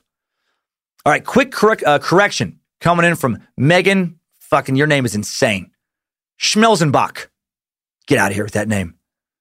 Quick correction coming from Megan Schmelzenbach. I think that's how you say it. Schmelzenbach. I guess it's not that bad. I should stop. It's your name. Space Lizard Megan here. Just wanted to point out that Dan said around 58 minutes in episode 144 that Matthew McConaughey was in a 1992 episode of Dennis Farina's Unsolved Mysteries. Robert Stack was the host of Unsolved Mysteries from 87 to 2002. Farina hosted the show 2008 to 2010. Hail Nimrod. Damn it, you're right, Megan. I looked up Unsolved Mysteries on IMDb. When I was doing the research, I read the years wrong when it came to what period of the show McConaughey appeared in. It was during the Robert Stack era, the best era. Now we've got it. Thank you. All right.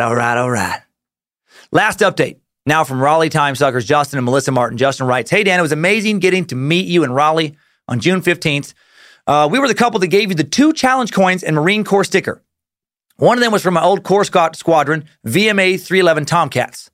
The other challenge coin was with a marijuana leaf, was from a veteran support group trying to end veteran suicide and legalize medical marijuana to end the dependence on opioids to treat veteran injuries and illnesses. Sorry to hear your baggage got tossed about. Damn line rats. That's in parenthetical, love from a fellow aviation sucker to those guys. Anyway, just sending this your way.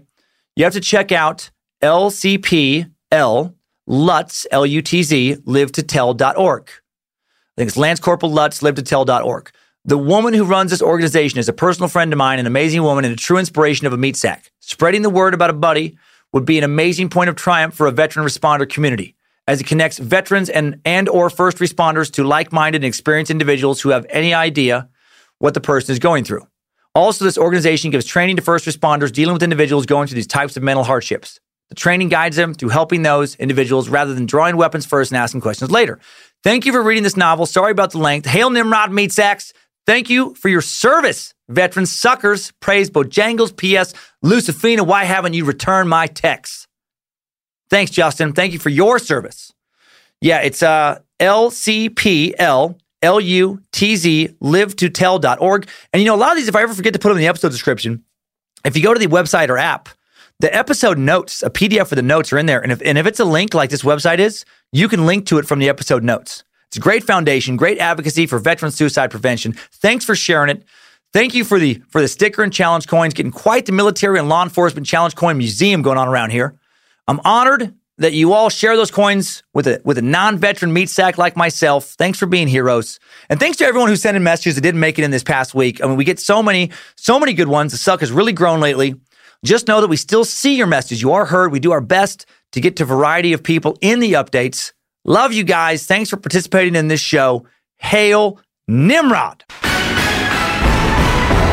Thanks, time suckers. I needed that. We all did. That's all for today, time suckers. I hope this remains the longest episode for a long time. This is a whopper. This is exhausting to tell. Big suck this time. Have a great week. For sure, don't put any of your children in a lightless cellar fuck dungeon. Don't ever do that, ever. But do keep on sucking. Time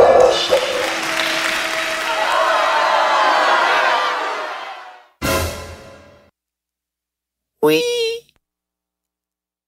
Hop, hop, hooray! Nordstrom Rack's got sweet deals on everything Easter, which is Sunday, March 31st. Get to Nordstrom Rack now and save on Kate Spade New York, Too Faced, Steve Madden, Calvin Klein, and more from just $30. Score great brands and great prices on Easter looks for everyone, plus spring decor, gifts, and all kinds of deliciousness. Rack up the deals today at your Nordstrom Rack store. What will you find? This show is sponsored by BetterHelp. If you suddenly had an extra hour show up in your day every day, what would you do with it? Work out, sleep, read a book, play Fortnite, call your mom, take judo lessons, finally watch all the episodes of Shameless? A lot of us spend a lot of our time wishing we had more time. But why?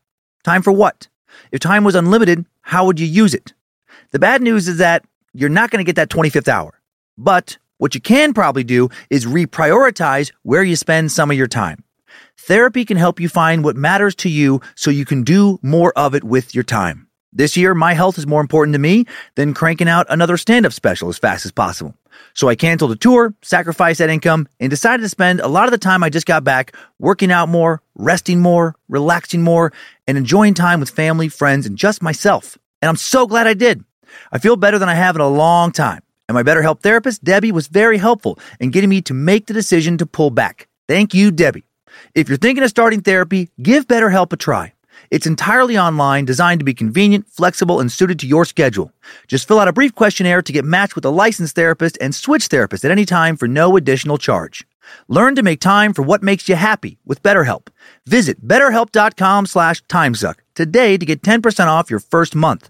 That's BetterHelp, HELP.com/timesuck.